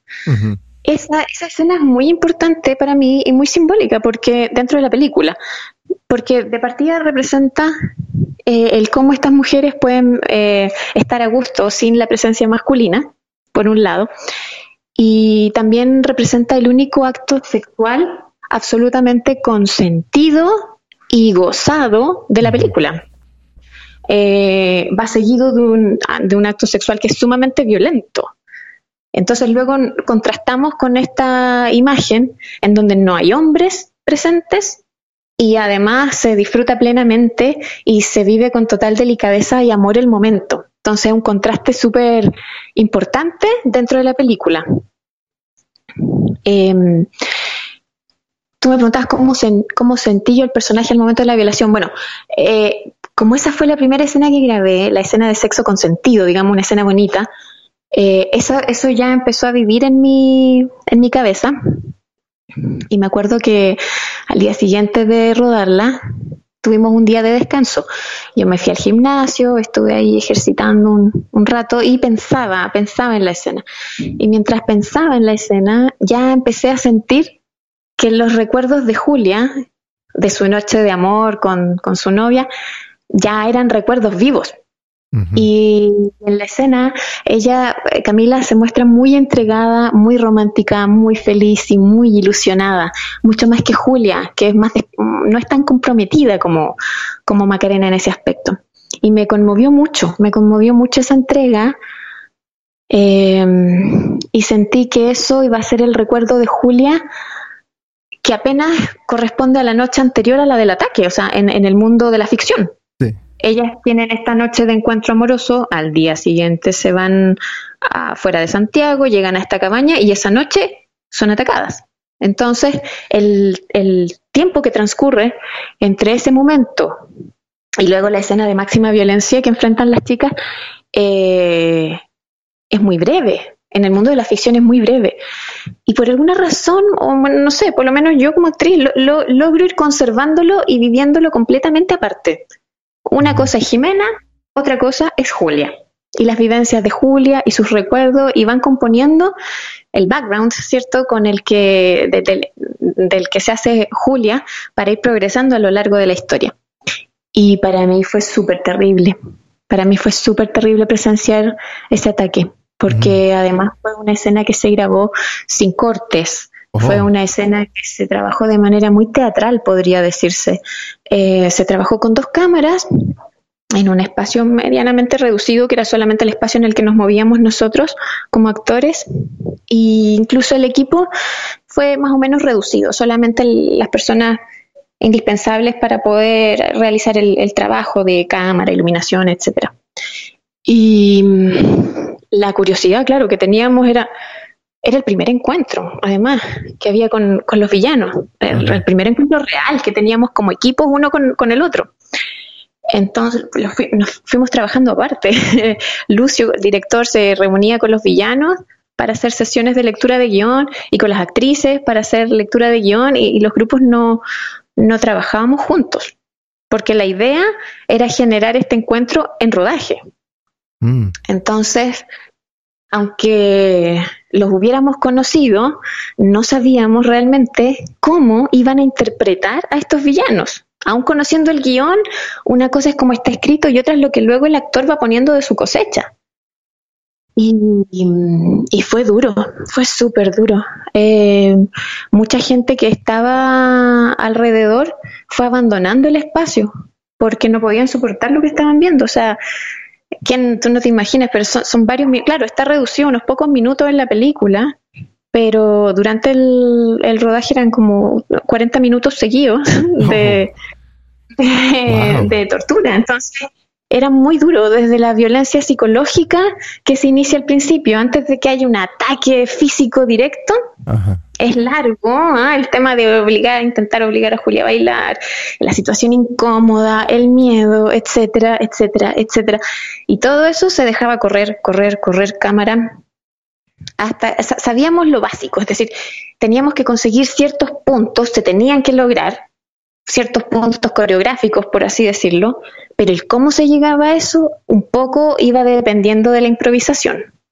Y en ese aspecto, Daniel Antivilo, como Juan, tenía una responsabilidad gigante, porque dependía de él, finalmente, generar las situaciones. Nosotras como víctimas íbamos a responder a esta impotencia, a este miedo, pero él tenía que generarlo, y eso era muy importante.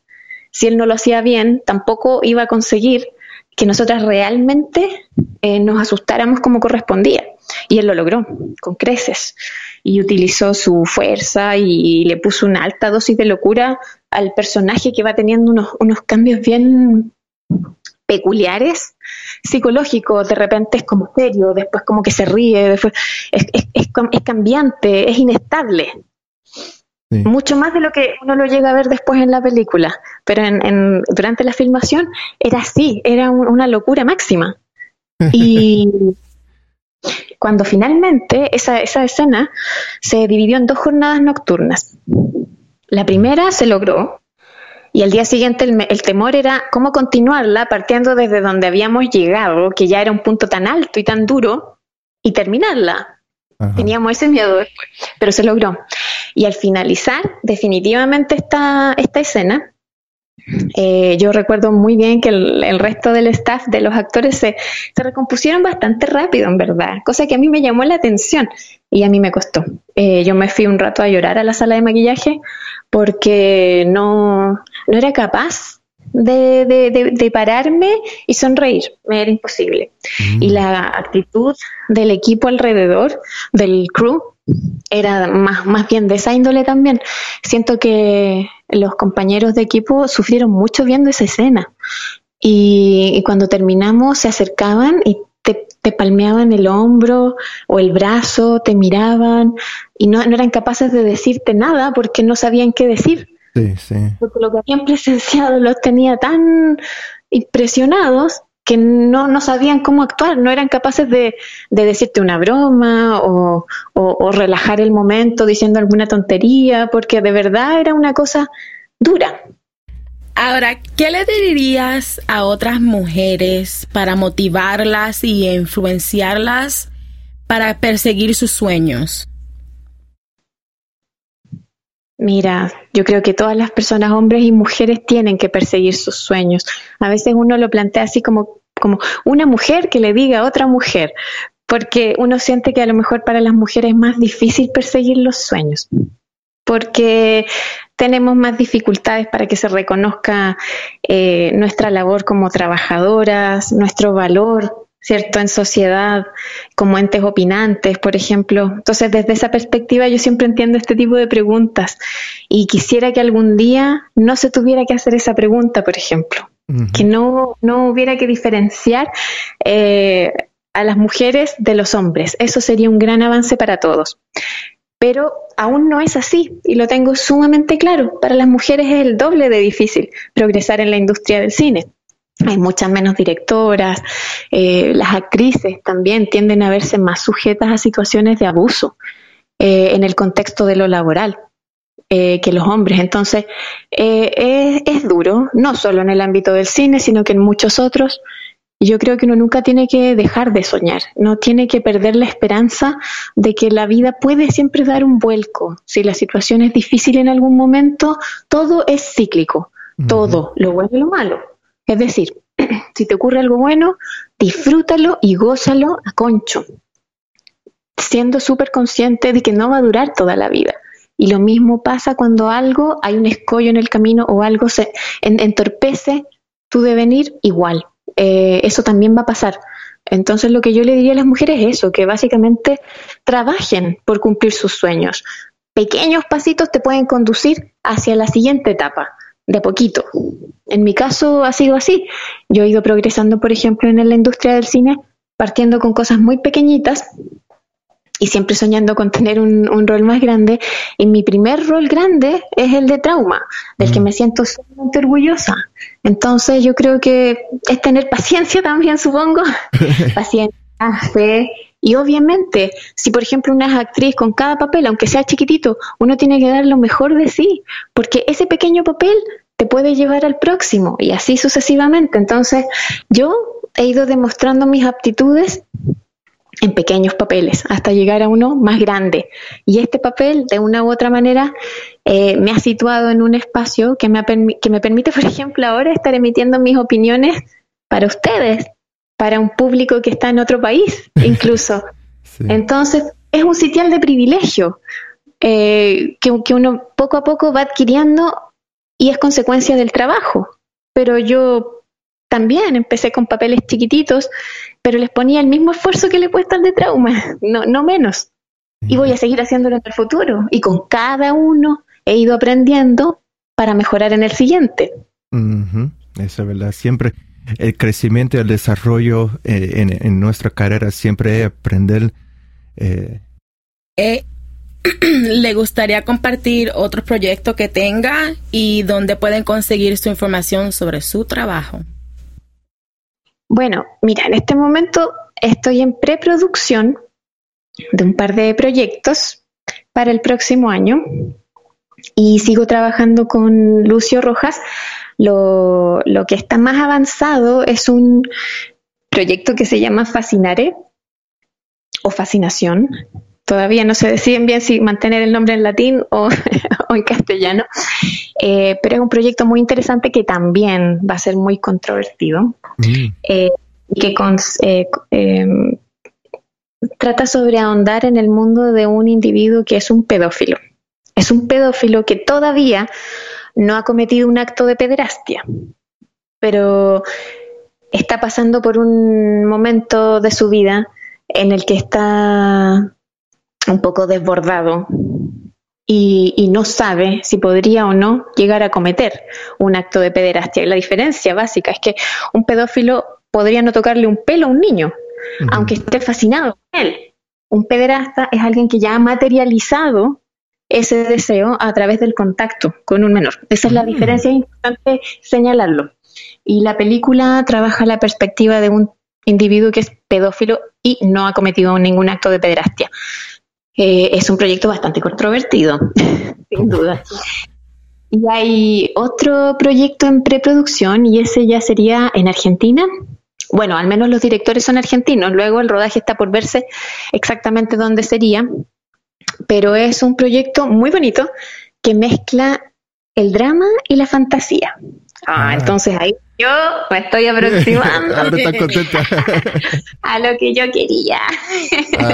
Sí.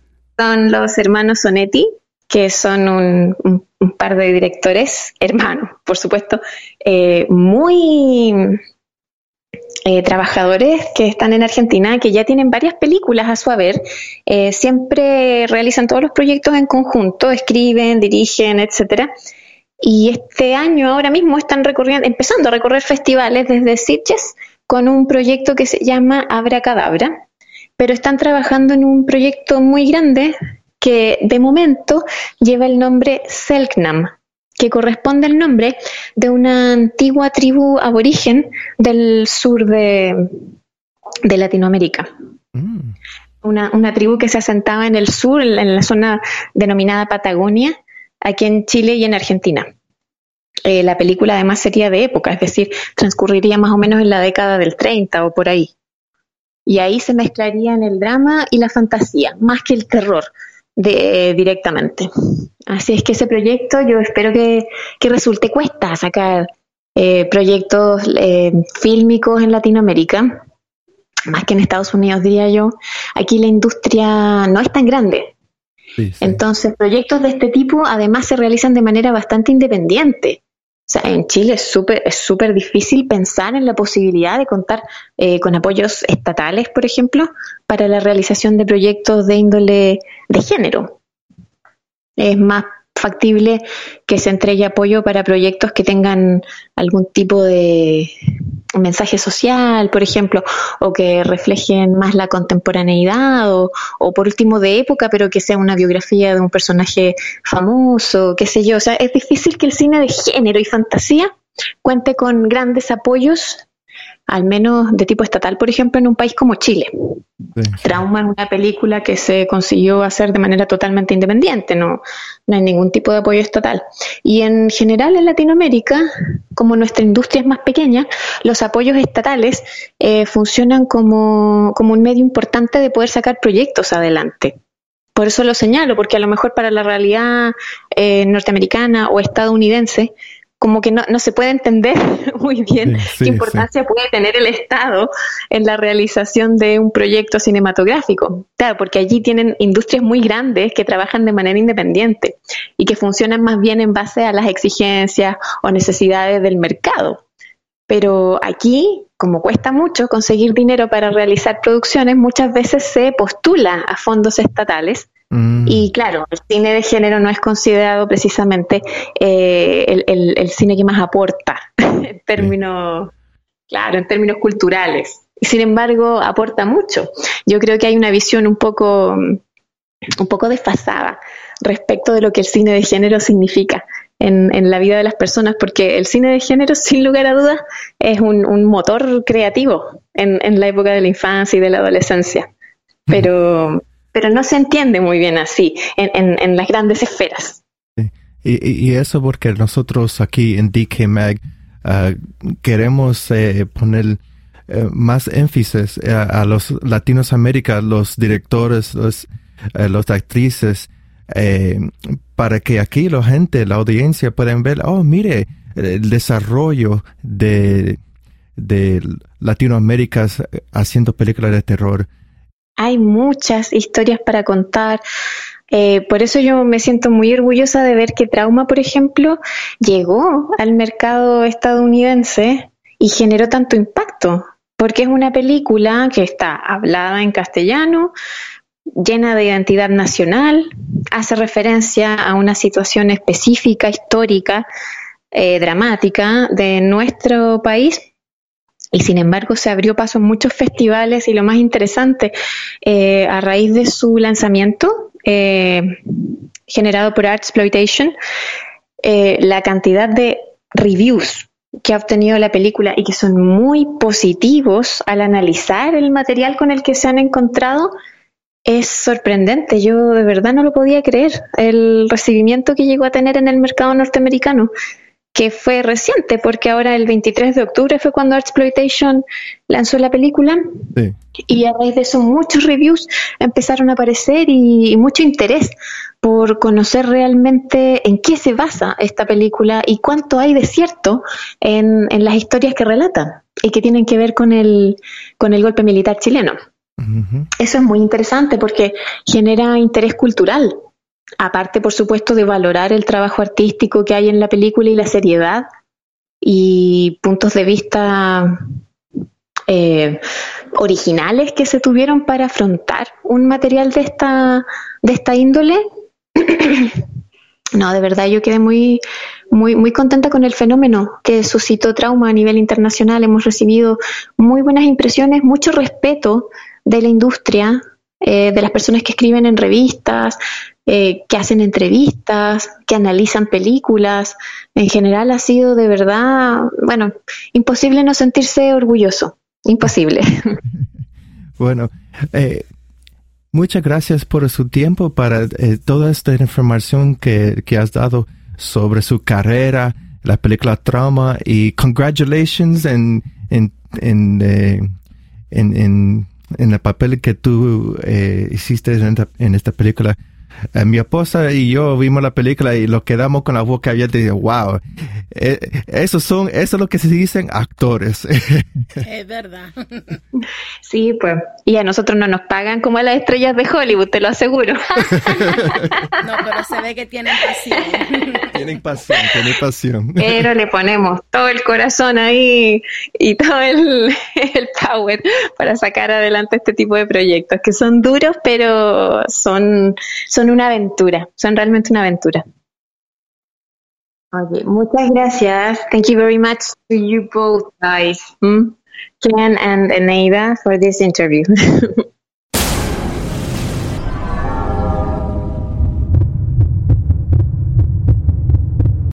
Horror, Women and Sensitivity.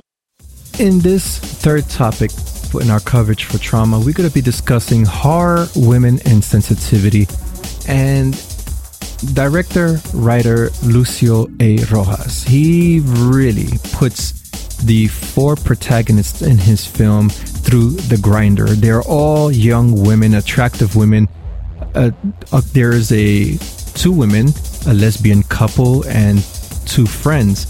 So in the beginning of the film, we see a romantic union between this couple, this lesbian couple.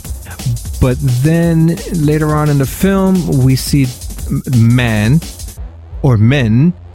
assuming the dominant role over the women. And now, Stacey, with the Me Too movement going on and this problem in Hollywood with sexual harassment and Harvey Weinstein, creating a movie like this comes at a really bad time.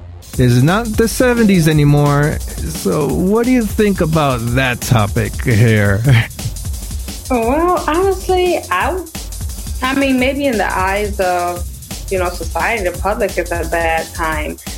But when we're talking about, creativity and art and expressing yourself, it can never be a bad time. And especially now, like in the 2010s. I mean, come on. Since the beginning of, or the birth of, cinema.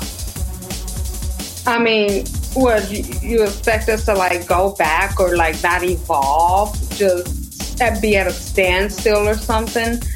Yeah, no. Right. And I agree with you here 100%. There is no bad time whatsoever. And it all falls back to people being sensitive, especially women. If they see this film, they're going to be outraged and why these women are getting raped. Why are the men so authoritative and stronger than the women? Why are the women so weak?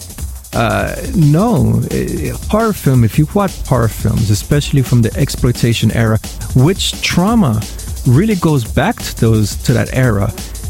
And I named a couple of films before. I Spit in Your Grave, Last House on the Left, where the woman, she goes through so much violence, but at the end, she kicks ass and we root for her. Yeah. Right. And that's what we see in trauma. It's the same thing. And it's just mind-boggling to hear that trauma went through, the film trauma went through so much backlash when the director would submit it. This is what he was saying in his interview. He submitted the film to film festivals and it was denied because of the violent content against women. Mm-hmm. Well, I mean, you know, films like this it's offensive to women. It is. I mean, I ain't gonna lie, it's an offensive film. Even Martyrs. Martyrs I was highly offended of Martyrs. But right. You know, I feel like I stood and I took it because I'm like, honestly, watching a film like this, I am kind of like, I put myself in, the victim's shoes, the woman's shoes, so I'm putting myself in their position and everything. So yeah, I'm extremely offended, but at the same time, it's like, it's art, it's creativity, and it's expression. I mean, and in this day and age, it's like, that's what we need, especially the horror genre. That's what we need to evolve. Right. And I love, as much as I love, the whole femdom, era and everything, women taking charge and all that. There's nothing like a solid, film like this, women and repressed, or women of the damsel in distress, the stuff that I've always said that I am so sick and tired of. Well, these films actually gets it right, though. Right, exactly. It's a punch to the gut, punch to the face. and it knocks you out. It's a punch everywhere. I mean, you just knocked the heck out. You're just knocked out. You're just like, oh man, like wow. Yeah. It's intense. It's intense. Watching Martyrs. I mean, watching in the French. Well, I've never seen the American Martyrs, but the French Martyrs. I mean, I cry. Right. Yes. I cried. Yes. And even in Trauma. Yeah. Oh, in Trauma, I cried. I was like, no. Do not let this asshole get the best of you. Come on. Right, exactly. You know? Let me tell you, director-writer Lucio A. Rojas. If I were to compare Trauma with a car, I would say that he built a Ferrari here. Why I say that? Because instead of having a family car that goes 0 to 60 in 2 minutes, he built a Lamborghini that goes 0 to 60 in 3 seconds. It's like from the opening frame, you know you're in for a film that really puts you through the ringer. And it all encapsulates taboos, violence against women, but it's done so in a way. It's a creative way. It's not because he wants to do it out of being spiteful. No, there's a creative process that went through this, and I really was rooting for the women. I enjoy films that put the women through the ringer and they come out on top. Come on, we don't see films like that anymore. Oh, but you gotta say that ending was so like, oh yeah, well, like almost oh, did I say too much? No, you didn't say nothing at all. I didn't hear nothing. Well, I didn't hear nothing. I'm sorry. I didn't. Trying to like get any spoilers or nothing. But like just watching films like that, and you're just like, finally, yes, come on. But there's one thing where she gains the upper hand, and you think like, wait a minute, no, why did you stop there? You gotta make sure. Like, I knew something like that was gonna happen. I'm like, yeah, something's not right. You just, you watch enough films knowing just something's not right. Right, yeah. Well, once again, I don't appreciate when horror, especially from Hollywood, sugarcoats the protagonist. They are too afraid to explore. They cannot go back to this exploitation era. They cannot recreate those films of yesteryear that the women are the victim. We're too sensitive these days. With Trauma, I did enjoy it, and you know what? I enjoy horror movies that don't have happy endings. I much rather see a horror movie with a sad ending than a happy ending, because it makes it more real that, okay, they lost, that could happen. Yeah, except for these like say, and you know what, I actually had to think about this. I'm not gonna say I didn't like the film Revenge. Right. I liked it, but as I read through the reviews on IMDb, and they're just like, okay, this is not even feasible. Like, how did she fall the way she fell and just get back up? And it's like, wait a minute, you're right, I didn't even think about that when watching the film. Did you see Revenge yet? I think I've seen Revenge. It sounds familiar. Yeah. You see that big fall she had off the cliff one time? I'm like, wait a minute, should she be dead? And I'm like, you know what, whatever, sexy, it's a movie, don't even think about it. Right. And then how she just gets that piece of metal and then just burns. I'm like, huh? That doesn't seem right. Whatever, it's still a good movie. And then, but yeah, so you think about movies like that, and you think like, okay, that's bullshit. Right. Yeah. But for Trauma, really, you did not see any bullshit moments. Everything was like, okay, Yes. Oh, wait. Yeah, there was one bullshit moment. Yeah, I can't elaborate, but yeah, there was one bullshit moment that I was saying to myself, no, that is just idiotic. But aside from that scene, everything else was really pieced together and worked out well. That rape scene was very, very lengthy. Oh. Yes. Like I said, I don't know which rape scene was longer. Was it an Irreversible or this one? This one has to be. This one was yes. Oh, yes. That was such a longer. You can bring a perfect example. Look at Irreversible. Come on. Do you have a female victim there? I don't see much controversy in that. I think that's what kicked off French extremism and really put French on the map to really push the envelope. Come on. Yeah. Oh, man. Yeah, this is one of those where it's like, if that is like a weak subject for you, sexual violence and everything, like, this film will definitely get you, like, in your feels, feeling some kind of way, get you very emotional. And that was one hell of a rape scene.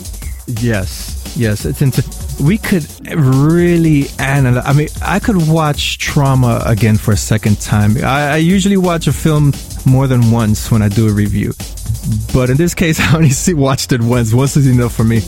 But if you really want to dissect the film, I know there are people out there who watch a film and they watch it on the surface for what it is. Okay, no, that's not how you watch a film. You watch a film twice. You watch it once for what's on the surface, and you watch a film 2 or 3 times to get what the director's saying, the psychological aspect. What do the men in Trauma represent? What do the lesbian couple represent? And to me, they represented purity. In this case in Trauma, you just get that out of the way in one viewing. One viewing. You got one shot. You better pay close attention. Exactly. Yeah, like I was saying, the lesbian couple, you see how intimate they were in the beginning? I was like, wait, they are so pure and so in tune with their emotion. Something fucked up is going to happen to them. But like I said, you really got to dive into the psychology behind the film and not take it as face value. People who watch the film are going to be so sensitive about it. Yeah. They're going to be offended. Yeah. Don't watch it. You have a right not to watch the film. And I heard through the interview with Lucio A. Rojas, and also commented by actress Ximena de Solal when they were screening the film. One person in particular, they seen all the films on the circuit, right? But when Trauma came on screen, they refused to watch it. Come on. Oh, well, I mean, of course, like you acted in the movie. You're the cast. I wouldn't want to watch it. I'd be like, hey, look, I lived it. Okay, yeah. I lived it, so I don't need to watch it. Oh, well, I applaud the person who left the screening from that film, because that was their right. They didn't want to watch it. Sure, you don't need to watch it. But for those who want to experience horror and art for what it is and not be sensitive and nitpick for every little thing, yeah, take it for what it is. And art. The distributor for this film is Artsploitation Films.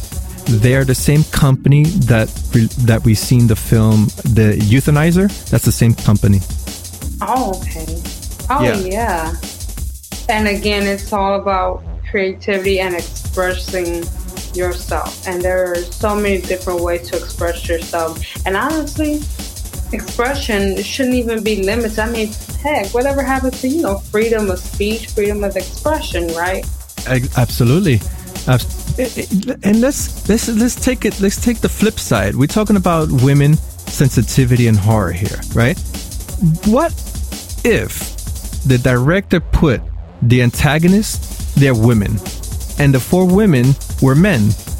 would there be such an uproar if the men would get raped or if their genitals get chopped off? Will we see much sensitivity about that? Yeah. So it seems almost hypocritical if that was the case. Yeah, there's a lot of hypocrisy when it comes to the horror genre and society. Yes. And that should not deter filmmakers from creating their art, really. Even if you're a female, and that's another thing. What happened if a female directed this movie? Will we see the same uproar? And would she be labeled a certain way against women? It's so many complexities involved. Just create the art. I want to see more films like Trauma. I enjoyed the film for its value in artwork. Yeah, same here. And I definitely want to see more films like it. Oh man. And that's one film that I will never unwatch. It's a film you just don't unwatch. Hey, to close out this segment, I think this is a film that you could recommend to one of your friends. Hey, I got a horror movie for you to see. Oh, you mean so they can hate you? Oh my God! Did I ever tell you the story about how? Yes, you did. A few of my coworkers. Yeah, they still till this day they do not come to me for movie recommendations.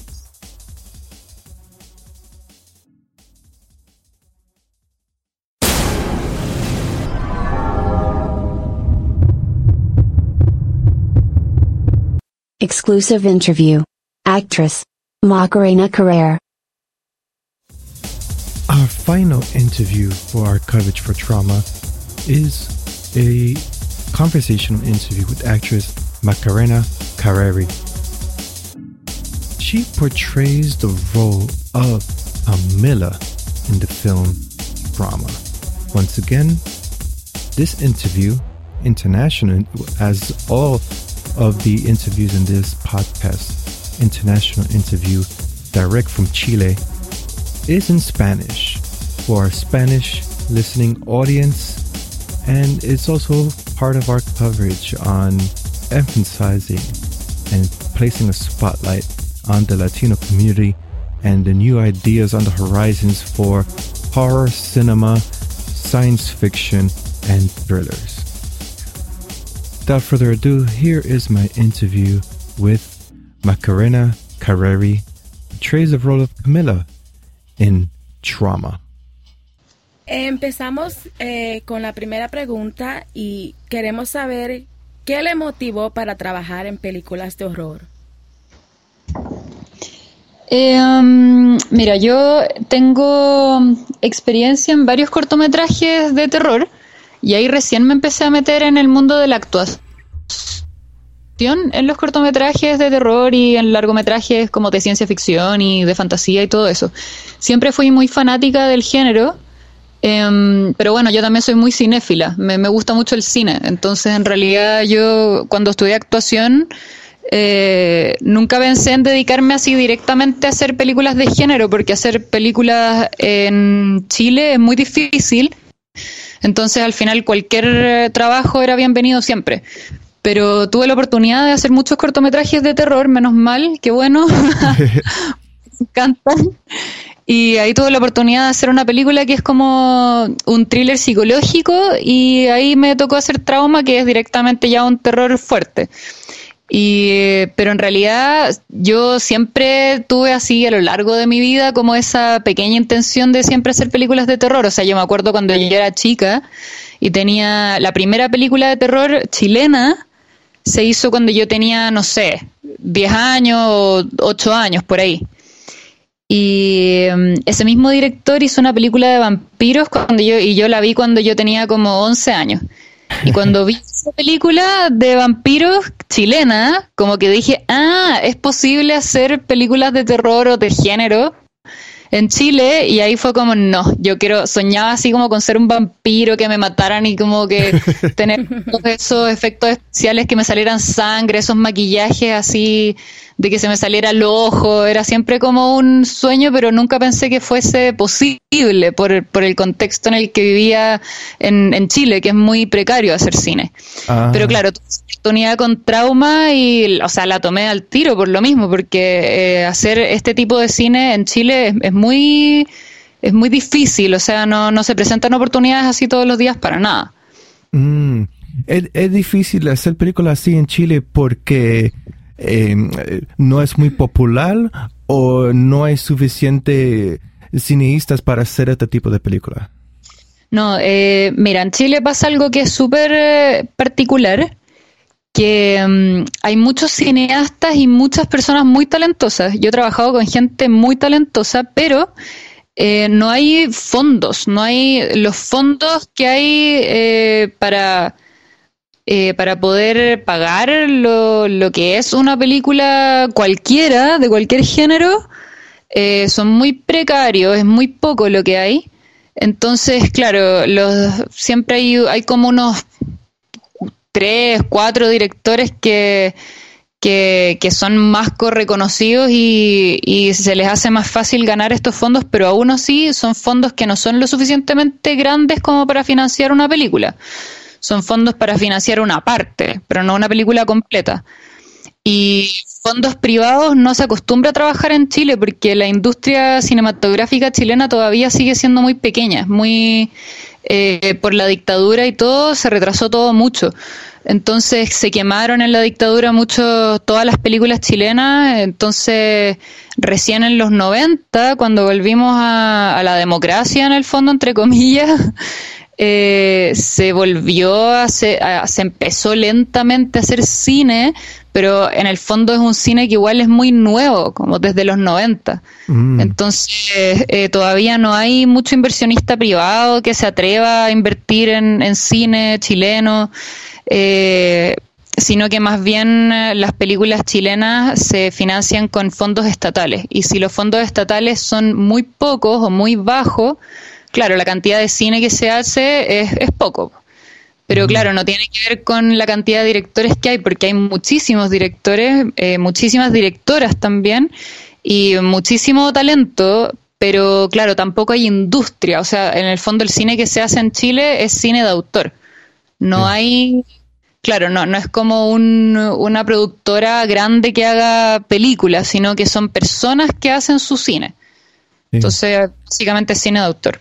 Sí, y ya pronto yo creo que con películas como Trauma, eso se va a ver el desarrollo más, especialmente con películas de terror, porque si uno ve en Francia y también ahora con Australia, el mercado de allá estuvo muy pequeño y de pronto salieron con muchas películas de terror y mucha gente vieron que ahí donde está las nuevas ideas y nuevos cineastas que tienen ese deseo para crear películas. Yo supongo que otra película así como Trauma, poquito a poco, entre 2 o 3 años se va a ver una popularidad en Chile.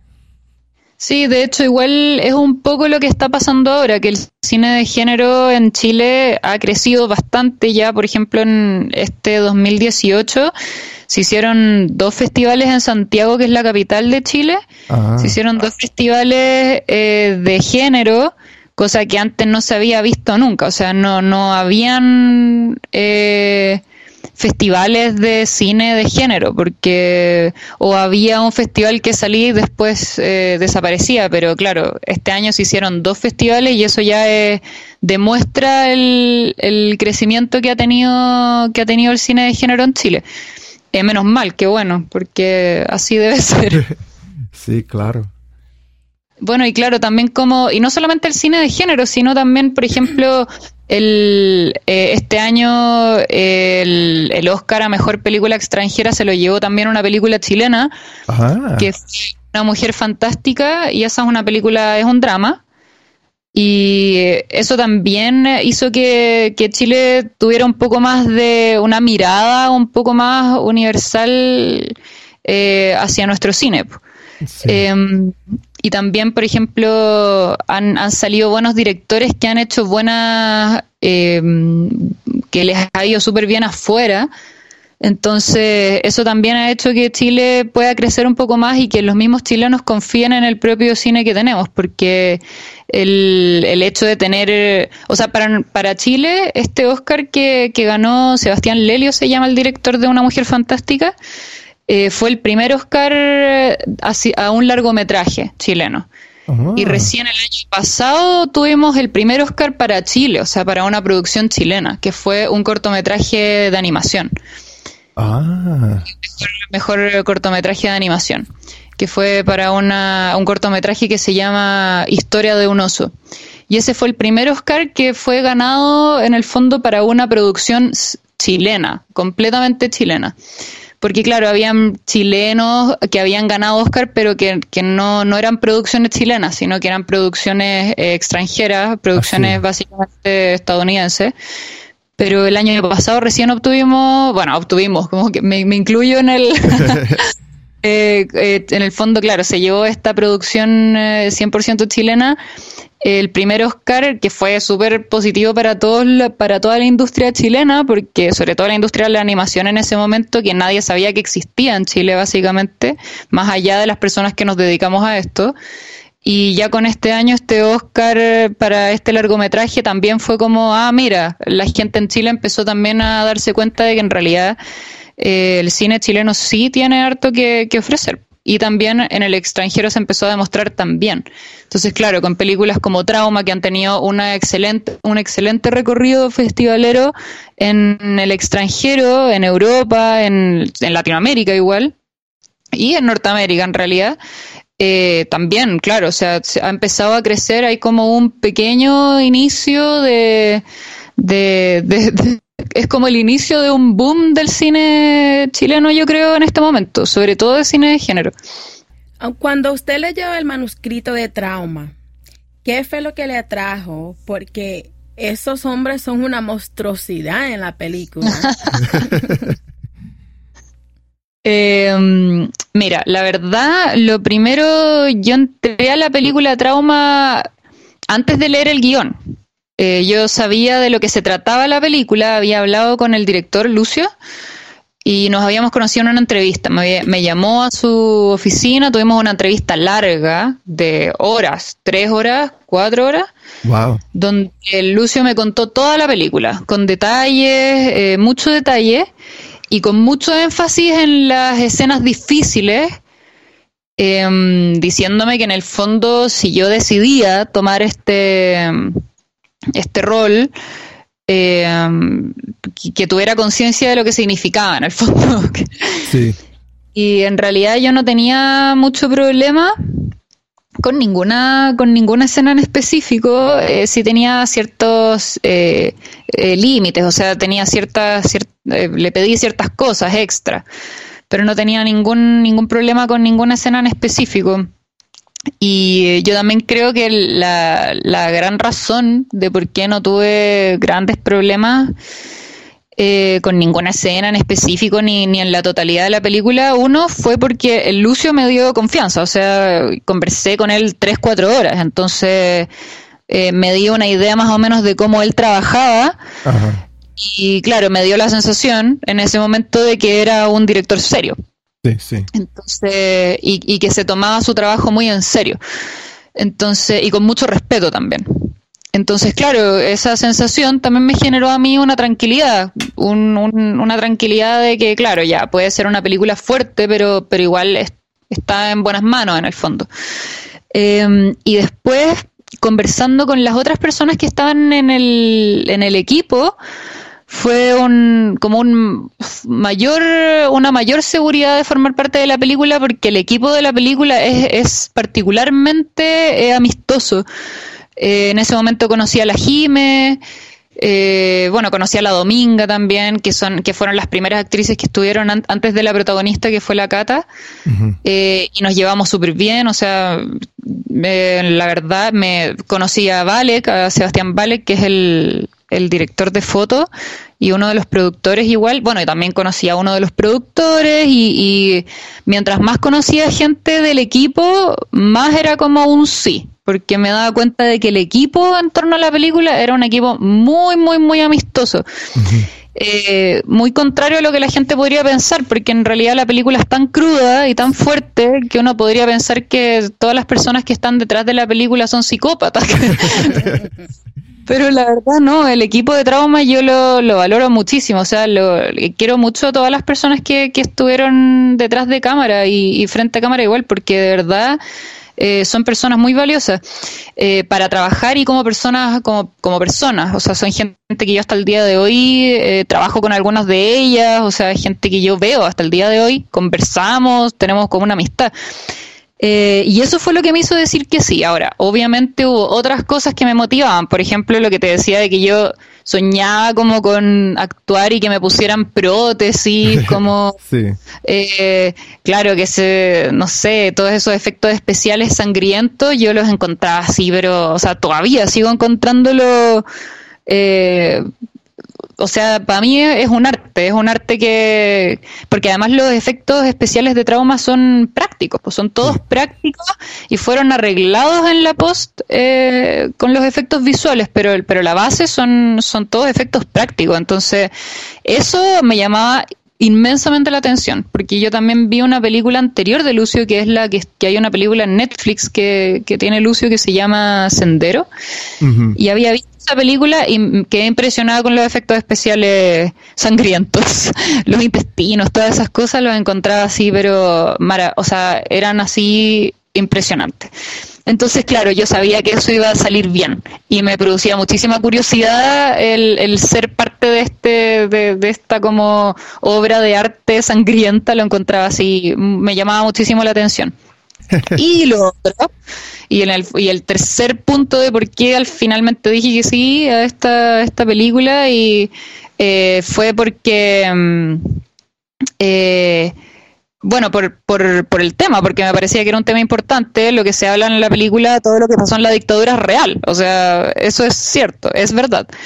Entonces, claro, cuando me llegó el guión, yo dije, bueno, después de que yo ya había conocido al equipo, había conocido a la maquilladora y todo, y leí el guión, me pareció evidentemente fuerte, pero en el fondo yo ya había tomado la decisión de que yo iba a estar en ese proyecto porque me parecía que el equipo detrás de Trauma era completamente confiable, el guión era un guión que a pesar de ser fuerte, me parece que está bien que sea fuerte, porque si vamos a hablar de las torturas en dictadura, o sea, no me parece que sea respetuoso hablar de algo que fue tan terrible de una forma suave, o sea, no fue suave, fue terrible.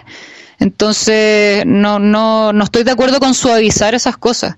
De hecho, yo le dije al Lucio en esa entrevista larga que tuvimos, le dije que yo no tenía problema con hacer este tipo de película. En el fondo me parecía interesante y me moría de curiosidad, pero que, por ejemplo, la escena de la violación fuera realmente asquerosa y terrible. Porque le dije que de verdad a mí me violenta mucho más ver una película donde violan a alguien y es una violación hermosa, donde la mujer está así como con el pelo brillante y su cuerpo maravilloso, sin ninguna, sin sangre, sin moretones, y es como una mujer maravillosa como que brilla, y los violadores también, así como unos violadores musculosos, todo eso yo lo encuentro mucho más violento que a que me muestren una violación terrible, porque en el fondo yo digo, a ver, no embellezcamos algo que es terrible, o sea, lo encuentro súper falta de respeto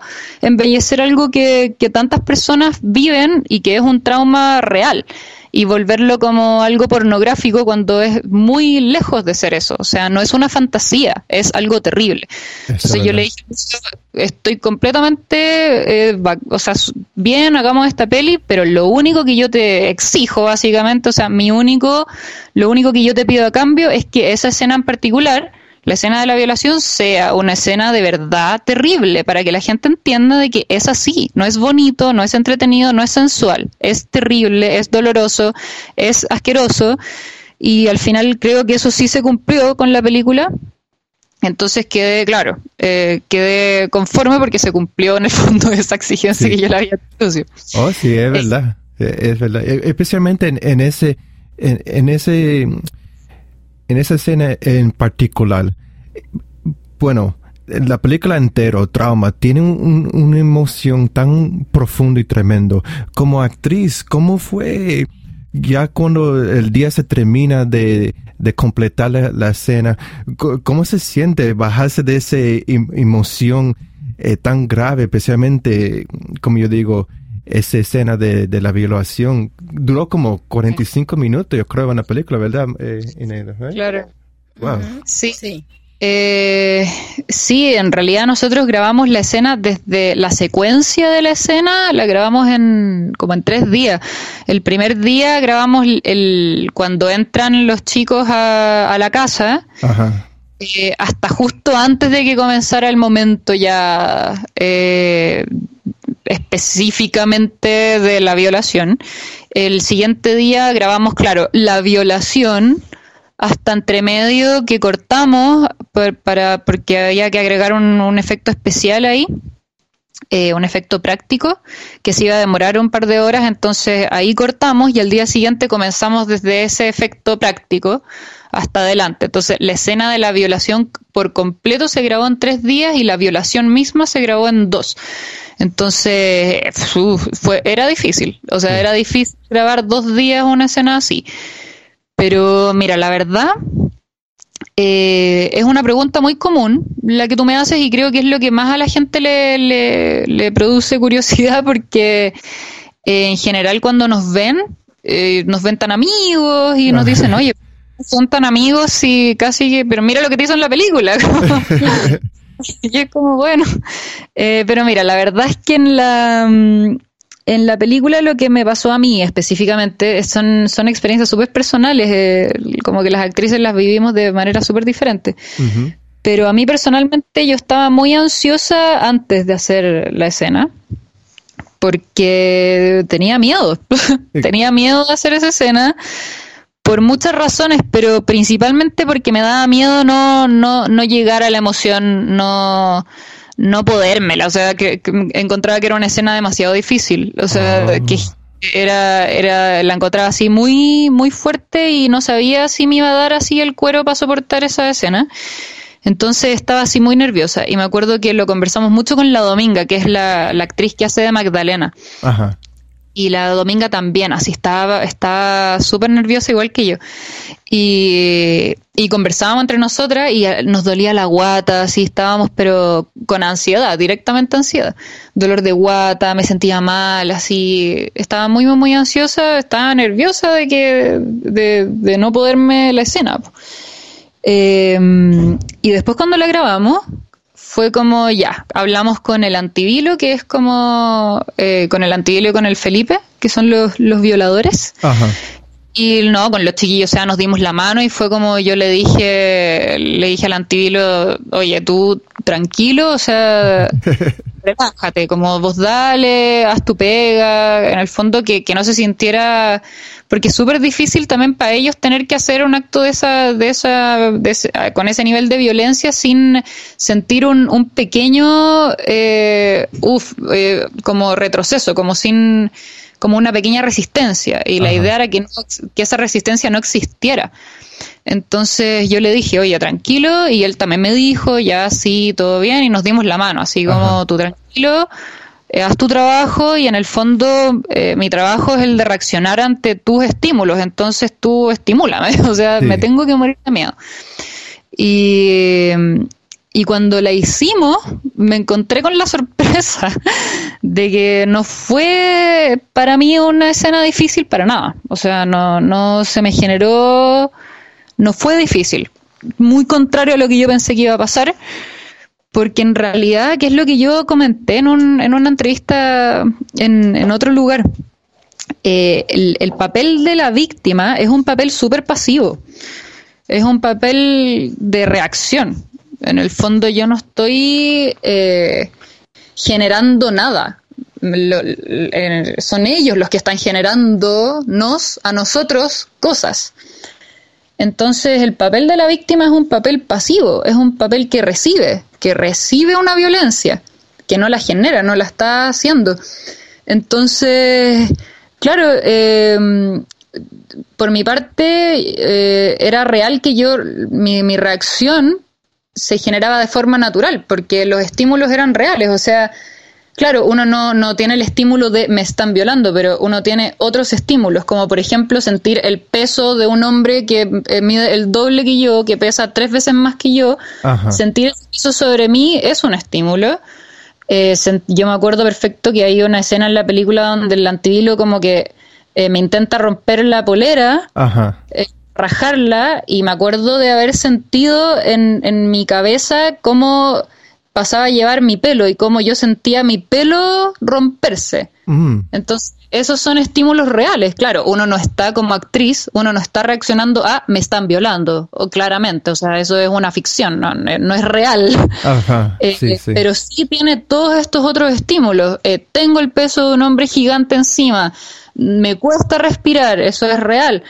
Siento cómo me están cortando el pelo mientras intentan romperme la polera, me tapan los ojos, realmente no veo. O sea, esos pequeños estímulos son reales y uno reacciona a esos pequeños estímulos de forma completamente natural, porque tu cuerpo reacciona rápidamente a esas cosas. Entonces, claro, sucedió que en realidad, para mí, esa escena fue muy fluida. Para mí no fue, o sea, el miedo, claro, fue real. O sea, era como, realmente me cuesta respirar, realmente tengo miedo, realmente quiero que se vaya. Es como todas esas emociones son de verdad, pues son generadas de forma natural por tu cuerpo. Entonces fue una escena muy fluida. Además, debo decir que el Lucio tuvo una forma de trabajar esa escena que yo encontré muy, muy certera, muy acertada, que fue que el Lucio nos dijo: yo voy a decir acción y ustedes pasan por, en el fondo, todos los hitos que habíamos decidido que habían que pasar, que tenían que pasar. Estaban las cámaras, los chicos de las cámaras estaban con las cámaras en mano, entonces ellos iban a ir entre medio encontrando los planos, las tomas que se necesitaban, y iba a decir acción y no iba a dirigir nada hasta el final, hasta que él considerara que se había llegado a un punto, al punto que él quería llegar, o sea, a un punto que realmente fuera muy fuerte todo lo que, las imágenes que estaban sacando los chiquillos de las cámaras. Ajá. Y en ese momento iba a decir corte. Entonces no hubo dirección entre medio de nada. No hubo una planta de movimiento tan definida, fue todo un poco más improvisado. Okay. Teníamos estos hitos por los cuales teníamos que pasar, pero todo lo demás era como ya cosecha de uno y del equipo de actores, básicamente. Y eso sirvió muchísimo, porque en el fondo realmente fue como el primer día que grabamos, el Lucio dijo acción y cuando dijo corte estuvimos media hora actuando en el fondo, haciendo esta escena sin parar y claro, habían altos y bajos, uno se cansaba, pero por ejemplo me acuerdo el sudor es real, ¿cachai? No es maquillaje. O sea, yo me acuerdo de haber sentido como el sudor del antivilo en mi espalda, ¿cachai? En mi piel. Eso es completamente real. Porque además hacía mucho calor, entonces. Sí. Eso fue muy acertado del Lucio, porque nos permitió realmente profundizar en las acciones que iban a permitir una emocionalidad muy profunda en nosotros los actores y las actrices. Entonces fue una escena que fue muy difícil en términos de que tenía yo personalmente mucho miedo de hacer y tenía mucha ansiedad, me producía, no sabía cómo iba a salir, me generaba mucho miedo hacerla, pero cuando la hicimos fue una escena que fue muy fluida. Y cuando terminamos la escena, me acuerdo perfecto que hasta estaba todo el equipo afectadísimo, o sea, estaban así las chicas y los chicos de la producción afuera como preocupados, no, ¿cómo estáis? ¿Estáis bien? Gente así lloraba. Sí. Y nosotras súper bien, así como, no, estoy bien.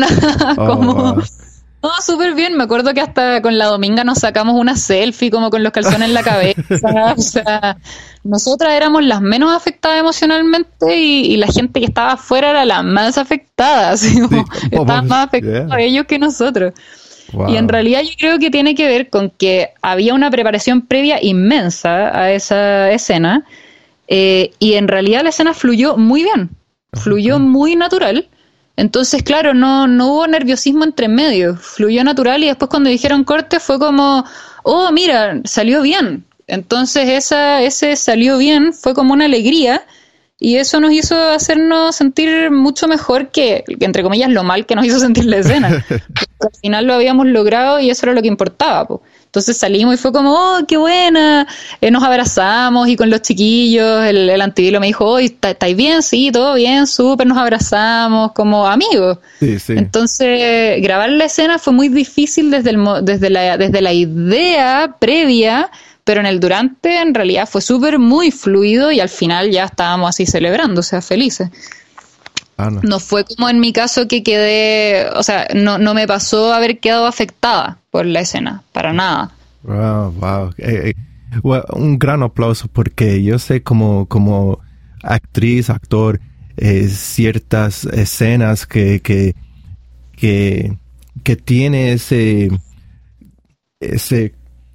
cosa psicológico y se tiene que preparar mentalmente para todo eso, sí. Pero fue un espectáculo bien grave por uno verlo por las películas, pero sí. detrás de los detalles se ve que todo fue bien fluido y salió bien, pero un gran aplauso, eso fue bien hecho. Ajá. Muchas gracias. Bueno, de hecho yo cuando veo la película, la he visto ya varias veces, me afecta mucho ver esa escena. Es muy terrible para mí ver esa escena. Es así, bueno, y varias, como creo que la película hace un buen trabajo en el sentido de que realmente es mucho más macabro ver la película que haber estado ahí actuándola. Sí, dos diferentes mundos. Sí. O sea, a mí me afecta verla, hay muchas escenas que me afectan, hay escenas donde directamente ya ni siquiera salgo de la sala, ya no estoy ni ahí en seguir torturándome. Pero claro, estar ahí lo pasamos súper bien en realidad, fue súper diferente. Entonces, en eso, claro, la película sí se logró. Porque sí, pues imagínate, o sea, todavía me genera cosas ver esas escenas. Cosas que mientras es que es diferente el punto de vista del actor, de la actriz, al punto de vista del espectador, pues es súper diferente. Sí, claro. ¿Qué le dirías para motivar a otras personas latinas o latinos para perseguir sus sueños?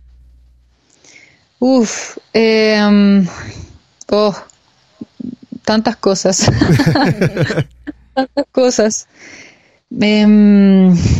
Mira, de partida diría, ¿qué les podría decir? Que más allá de que se puede, tú puedes, qué sé yo, que es el clásico como de publicidad, you can do it y todo eso. Sí. Más allá de eso, que en el fondo es algo súper publicitario, yo les diría que hay que trabajar, o sea, hay que trabajar 24/7, porque en realidad yo creo que hay un factor hay un factor muy pequeño, un porcentaje muy pequeño, un 1% de suerte, pero la suerte te tiene que encontrar trabajando, pues no te puede encontrar echado en la cama esperando a que te llamen, o sea, uno tiene que estar trabajando 24/7 para que en el momento en el que esa suerte llegue uno esté listo y preparado. Entonces, yo en realidad siempre he pensado que, y me ha funcionado, menos mal, que todo es trabajo, mucho más que talento. Creo que el talento no importa nada, o sea, creo que hay que trabajar, más que nada. Trabajar, estudiar, en los momentos libres. Bueno, lo bueno de este trabajo es que es un trabajo que uno disfruta, o sea, a mí me encanta. Entonces yo voy al cine y siento que estoy en un momento de ocio, pero también siento que estoy en un momento de trabajo. Sí. Entonces, y todo eso sirve, o sea, el estudiar es parte del trabajo y la idea es que, claro, el estudio sea igual algo placentero. Entonces sí, diría que en verdad que trabajen 24/7, pero que tampoco se olviden de que tienen una vida, porque yo conozco muchísimas personas que dejan de lado el vivir la vida básicamente y el pasarlo bien como por cumplir sueños, y me parece que en mi caso no ha sido así. Yo soy una persona que tengo muchísimas cosas en mi vida que disfruto. Trabajo 24/7 porque me gusta muchísimo trabajar 24/7, y en el momento en el que me encuentro estresada, en el momento en el que me encuentro un poco colapsada, o sea, me voy a la playa, no sé, me leo un libro, voy al cine, también hago esas cosas porque creo que los actores especialmente y un artista tiene que estar centrado. Sí. Creo que si uno está centrado haciendo cosas que a uno le gustan, cosas que ni siquiera tienen por qué ser, que pueden ser cosas súper pequeñas, como leer, como jugar un videojuego, qué sé yo, cualquier cosa, dibujar, pintar, hacer cosas que uno hace por placer solamente. Todas esas cosas te generan una seguridad personal porque te hacen sentir bien. Y cuando uno se siente bien, se siente seguro, y después te llaman a un casting y uno va al casting súper seguro, ¿cachai? Sí, exactamente, sí. Yo digo, claro, sí, hay que trabajar 24/7, pero también sé feliz y vive la vida. O sea, haz cosas que te gusten, no solamente que no solamente se enfoquen en eso, sino que hagan varias cosas. ¿Te gusta bailar? Toma clases de baile. ¿Te gusta pintar? Pinta en tu casa o sal a pintar, qué sé yo. Hacer cosas que en el fondo, lo bueno de este trabajo es que todo sirve, pues. O sea,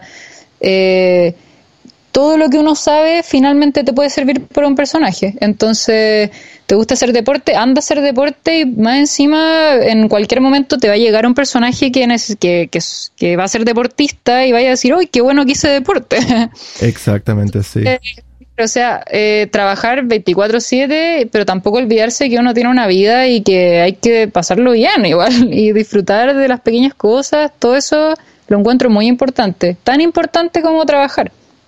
Sí, y siempre lograr los sueños, especialmente para la comunidad latina, que sí, ahora hay mucha idea, hay mucho talento, y ahora tenemos disponible social media, Instagram y Facebook y todo eso. Sí. Que uno puede utilizar eso para enseñar a los públicos. Si uno es actor, uno puede actuar, hacer producciones en esas plataformas y desarrollar ese talento. De todas maneras, o sea, yo creo que hoy día vivimos en una era privilegiada para hacer cine, para hacer lo que uno quiera, porque, o sea, antes yo pienso, claro, o sea, alguien que quería hacer una película tenía que ir a tal lugar a rentarla, eran carísimas, pero hoy día tenemos celulares que tienen cámaras 4K, o sea, ya no hay excusa como para no hacer cine, no hay excusa. Es verdad. No hay excusa, o sea, al final también creo mucho que los actores y las actrices se quedan mucho en esto de que me llamen, en vez de generar proyectos, generar cosas que te muestren. Sí. Y yo creo profundamente en el que, claro, sí, o sea, sí, qué bueno y ojalá te llamen, pero también generar proyectos personales es inmensamente... o sea, primero te genera un cierto poder sobre tu propia carrera y no solamente decir que me llamen. Entonces, hacer tus proyectos personales, o sea, es importante porque así uno se mantiene estudiando, se mantiene entrenando, y en verdad o sea, lo que te decía antes, no hay excusa para no hacerlo porque tienes un celular, tienes no sé, o sea, un micrófono para grabar buen audio, o sea, no vale súper barato, o sea, y con $50 tienes un buen micrófono, entonces no hay excusa, creo yo, para no hacerlo. Creo que claro, tenemos todo eso esta época tiene todo eso a nuestro favor. Entonces, claro, es como, o sea, haz una película con tu celular, escríbela y hazla, y Y claro, pero y la otra persona quizá no quiere porque dice no, porque es muy difícil o qué sé yo, o dónde la voy a mostrar, y es como, en verdad, súbela a YouTube, da lo mismo, súbela a Facebook, súbela a Instagram, como de verdad hay demasiadas posibilidades hoy día como para andarse, como para estar sentado esperando a que comillas me llamen a un proyecto o a algo. O sea, el año pasado yo escribí una película con Andrea Osuljevic, una directora, y la grabamos el año pasado, y ahora estamos en la fase de postproducción. La actué yo con otras personas, otros actores, y hoy día estamos terminando la película y es como la hicimos súper rápido, porque en realidad hoy día es súper fácil conseguir las cosas técnicas. Sí. Lo que es más difícil es mover las cosas, pero claro, al final también todo está en internet. Pucha, ¿cómo lo hago? ¿Cómo muevo mi proyecto? Bueno, está Google, busca en Google. Conéctate con alguien en Instagram y pregúntale. Yo creo que en nuestro trabajo igual es súper importante los contactos, en el sentido de que de generar como amistades. Sí. Porque al final hay tanta gente que está dispuesta a ayudar. Está lleno de gente que no sabe, pero también está lleno de gente que está dispuesto a ayudarte si tú no sabes. Entonces, claro, y hoy día uno se contacta con cualquier persona a través de las redes sociales. O sea, hoy te sigo en Instagram, te mando un mensaje y listo. O sea, no es tan difícil y hay tanta gente que está dispuesta a ayudarte. Entonces, claro, quizá una persona le mandaste un mensaje y no te contestó, pero bueno, mándale a 10 personas, probablemente vaya a haber alguien que te vaya a contestar y te vaya a ayudar. O sea, sí. Entonces, sí, yo creo que hoy día es como, no, o sea, hay que hacerlo. Si no tuviste la comillas suerte de que te llamaran de un proyecto externo, hazlo tú. O sea, haz tú tu proyecto y si no sabes cómo, busca en Google, pregúntale a las personas y hazlo. Como que creo que lo peor es quedarse así echado sin hacer nada y diciendo, pucha, quiero hacer esto, quiero que me llamen. Creo que eso así es como es lo peor. Así. Eso, sí, es peor. Y no solamente eso, pero cuando ya uno llega a cierta edad, el anciano, y después tiene esa duda, quisiera yo tener el tiempo para hacer esto, pero ya se me hizo tarde, ya eso es lo más peor, en mi punto de vista. Hazlo ahora. Si no te sale bien, síguelo haciendo. Y como tú dijiste, comunícase con gente en la comunidad, cineastas, actores, que la comunidad está ahí para ayudar. Uno puede creer que no están ahí, pero si uno envía un mensaje por Instagram o Facebook, alguien te va a responder y te va a ayudar. Alguien va a responder, sí, estoy completamente de acuerdo. Y es cierto, igual, lo de la edad es muy real. Los conflictos de la gente por la edad, yo igual lo entiendo bastante. Es súper comprensible los conflictos con la edad. Y debo decir que sobre todo con las mujeres más mayores, porque vivimos en un mundo súper machista en el cual la mujer tiene que ser la eterna juventud. O sea, y una mujer, comillas, vieja, es como fuera. Sí. Entonces, yo entiendo profundamente ese estrés, pero a la vez, o sea, realmente yo digo, no por tener ese miedo te tienes que detener. O sea, como que pienso, el miedo puede estar y la inseguridad puede estar, pero entonces dale con miedo, hazlo, cagada de miedo, hazlo igual.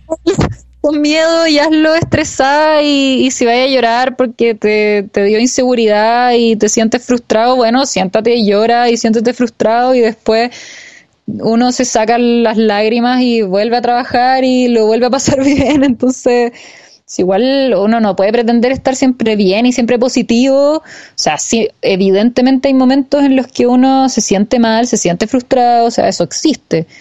Y creo que está bien igual. Creo que es una hipocresía creer que uno va a estar 24 horas feliz. O sea, también creo que, claro, uno dice, sigue tus sueños, dale, tú puedes, pero en ese seguir tus sueños, O sea, van a haber cosas difíciles, pero también cosas buenas, y uno tiene que aceptar las dos por igual. Como que creo que así es la vida. No hay ningún trabajo que sea 100% feliz. O sea, imposible. Eso es verdad. Eso es cierto, sí, eso es muy cierto. Muchas gracias por esta entrevista y por todos sus puntos de vista como actriz. Y un aplauso, porque mi esposa y yo vimos a Trauma. Lo revisamos, está en nuestro website DecayMag, y tengo que decir, yo no he visto una película tan apasionante, con mucha emoción como eso, y me da orgullo para ver que esta película salió de las Latinoaméricas. Sí, muchas gracias. Nosotros igual nos sentimos súper, bueno, yo hablando por mí misma, sí, o sea, me siento completamente retribuida con lo que ha pasado con Trauma. Es una película complicada. A mí me gusta igual que sea complicada, me gusta que genere debate. No tengo problema con las críticas que se le hacen a Trauma, lo encuentro fantástico. O sea, creo que al final esta película fue hecha para eso, para que debatamos ideas, para que discutamos, y que eso se haya generado, creo que es así lo mejor. Como que realmente las expectativas con Trauma eran unas, y se cumplieron, y mucho, o sea, no solamente se cumplieron, sino que sobrepasaron las expectativas, y eso, o sea, por lo menos yo personalmente me siento así completamente feliz con todo lo que ha pasado con Trauma, porque en realidad es re difícil hacer cine, de terror en Chile, y que haya tenido un reconocimiento en el extranjero tan grande, en el fondo, más allá de decir como tan positivo o tan negativo, es como hay un reconocimiento en el extranjero importante, y eso creo que, o sea, es muy valorable. Y sí, yo me siento completamente feliz con todo lo que ha pasado con Trauma en realidad. Así que muchas gracias por valorarlo, porque también sí, todas estas entrevistas yo las doy feliz, porque al final es como, sí, mientras más uno pueda hablar, mejor. O sea. Exactamente. Exacto. Bendiciones en su carrera, y espero ver su proyecto ya pronto. Bueno, que el 2019 sea feliz para todos nosotros, y que haya más cine. Gracias. Que lo pase bien. Pase buen día.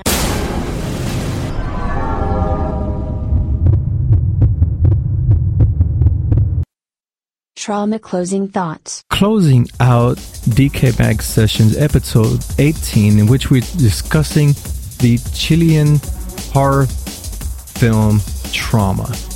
And this is our closing comments. Open form here about this film. Stacy, what are your closing comments on this film? What are your takeaways? What are your highlights of the film? Trauma is a very emotional film.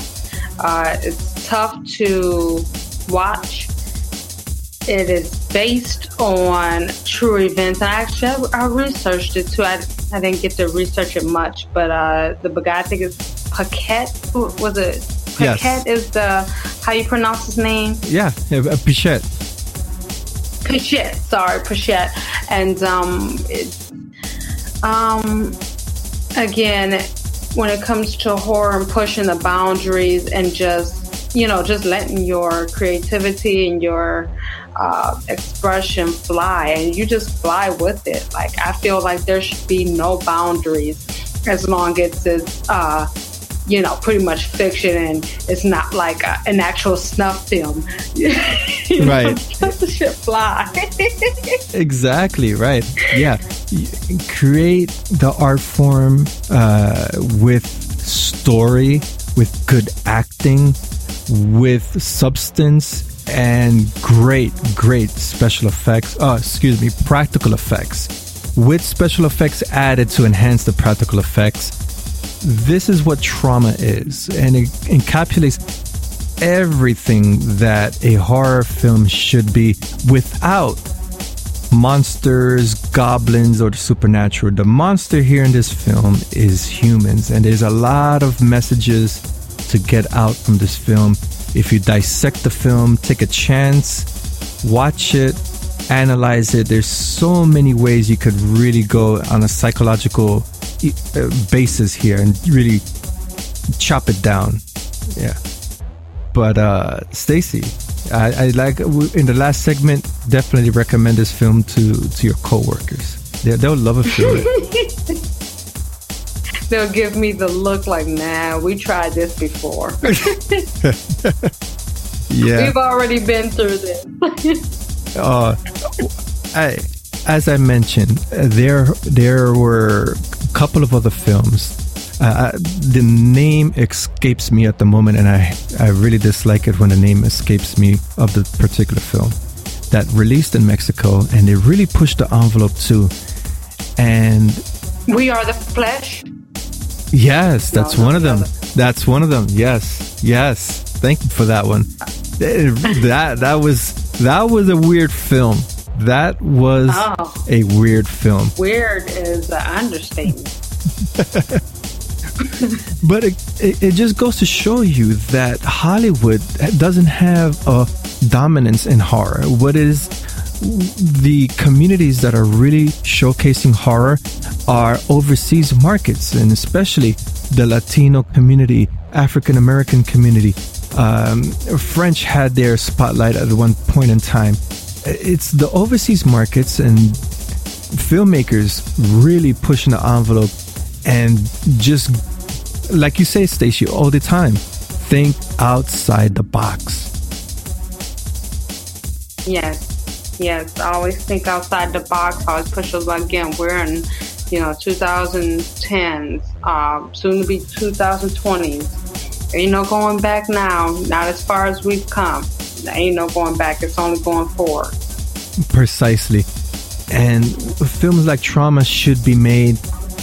Ignore critics. If the critics don't like it, tough.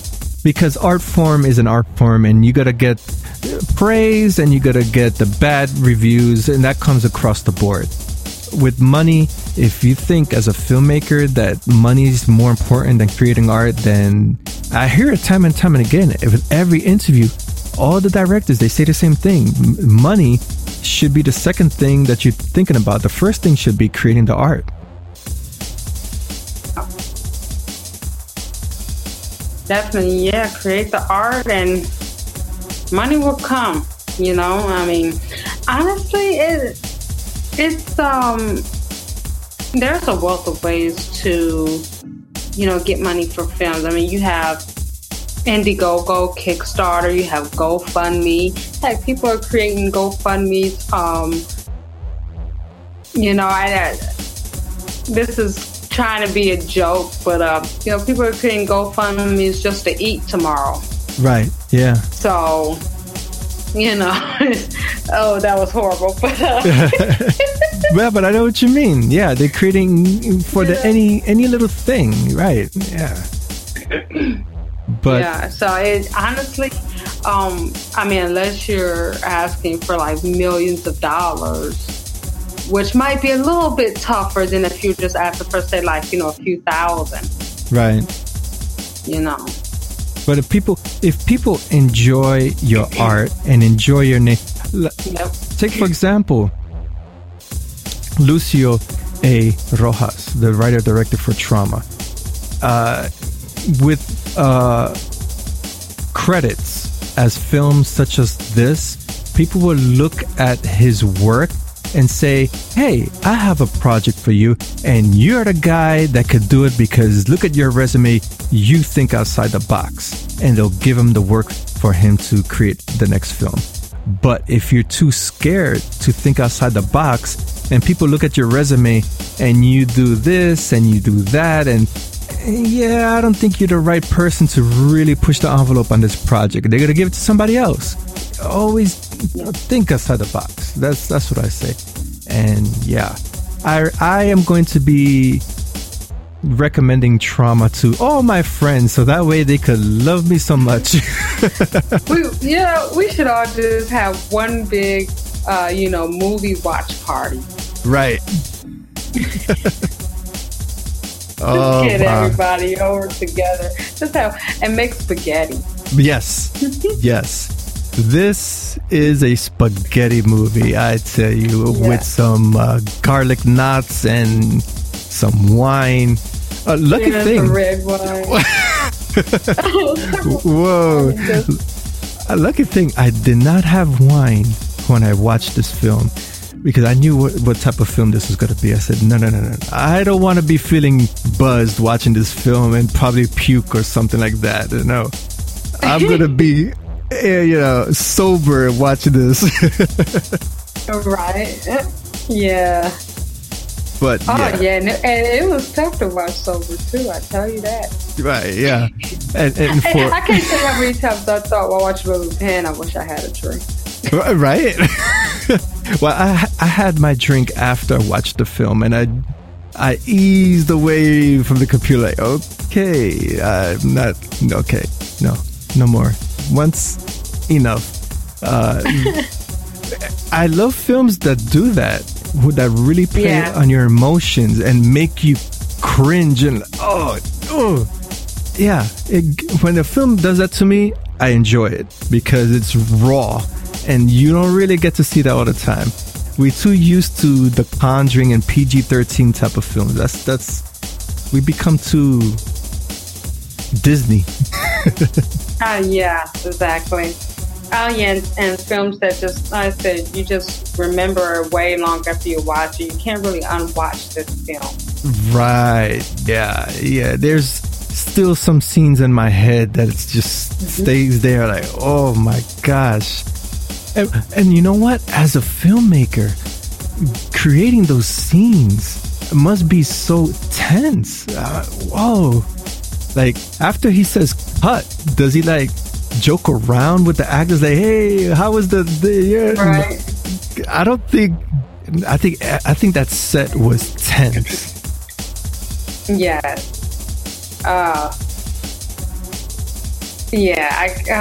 Man. You're in for a treat. You are. Yeah. For a treat. Yeah, most definitely. And you know what I was gonna say? I was gonna say, man, if I was acting in that film, after cut, I want to give the director one big slap. Right. How? Yeah. It's just like, just unleash all my frustration. Yeah. Because as we all know, actors, we review films here and there, and a lot of times I say emotional content is very important as an actor. You have to really convey the role. And in a film like Taruma, it's so many emotions that you see on screen that the actors are doing a great job there. And to come off that high, after the shooting, they got to go home, get ready for the next day. That's a mental challenge, I tell you.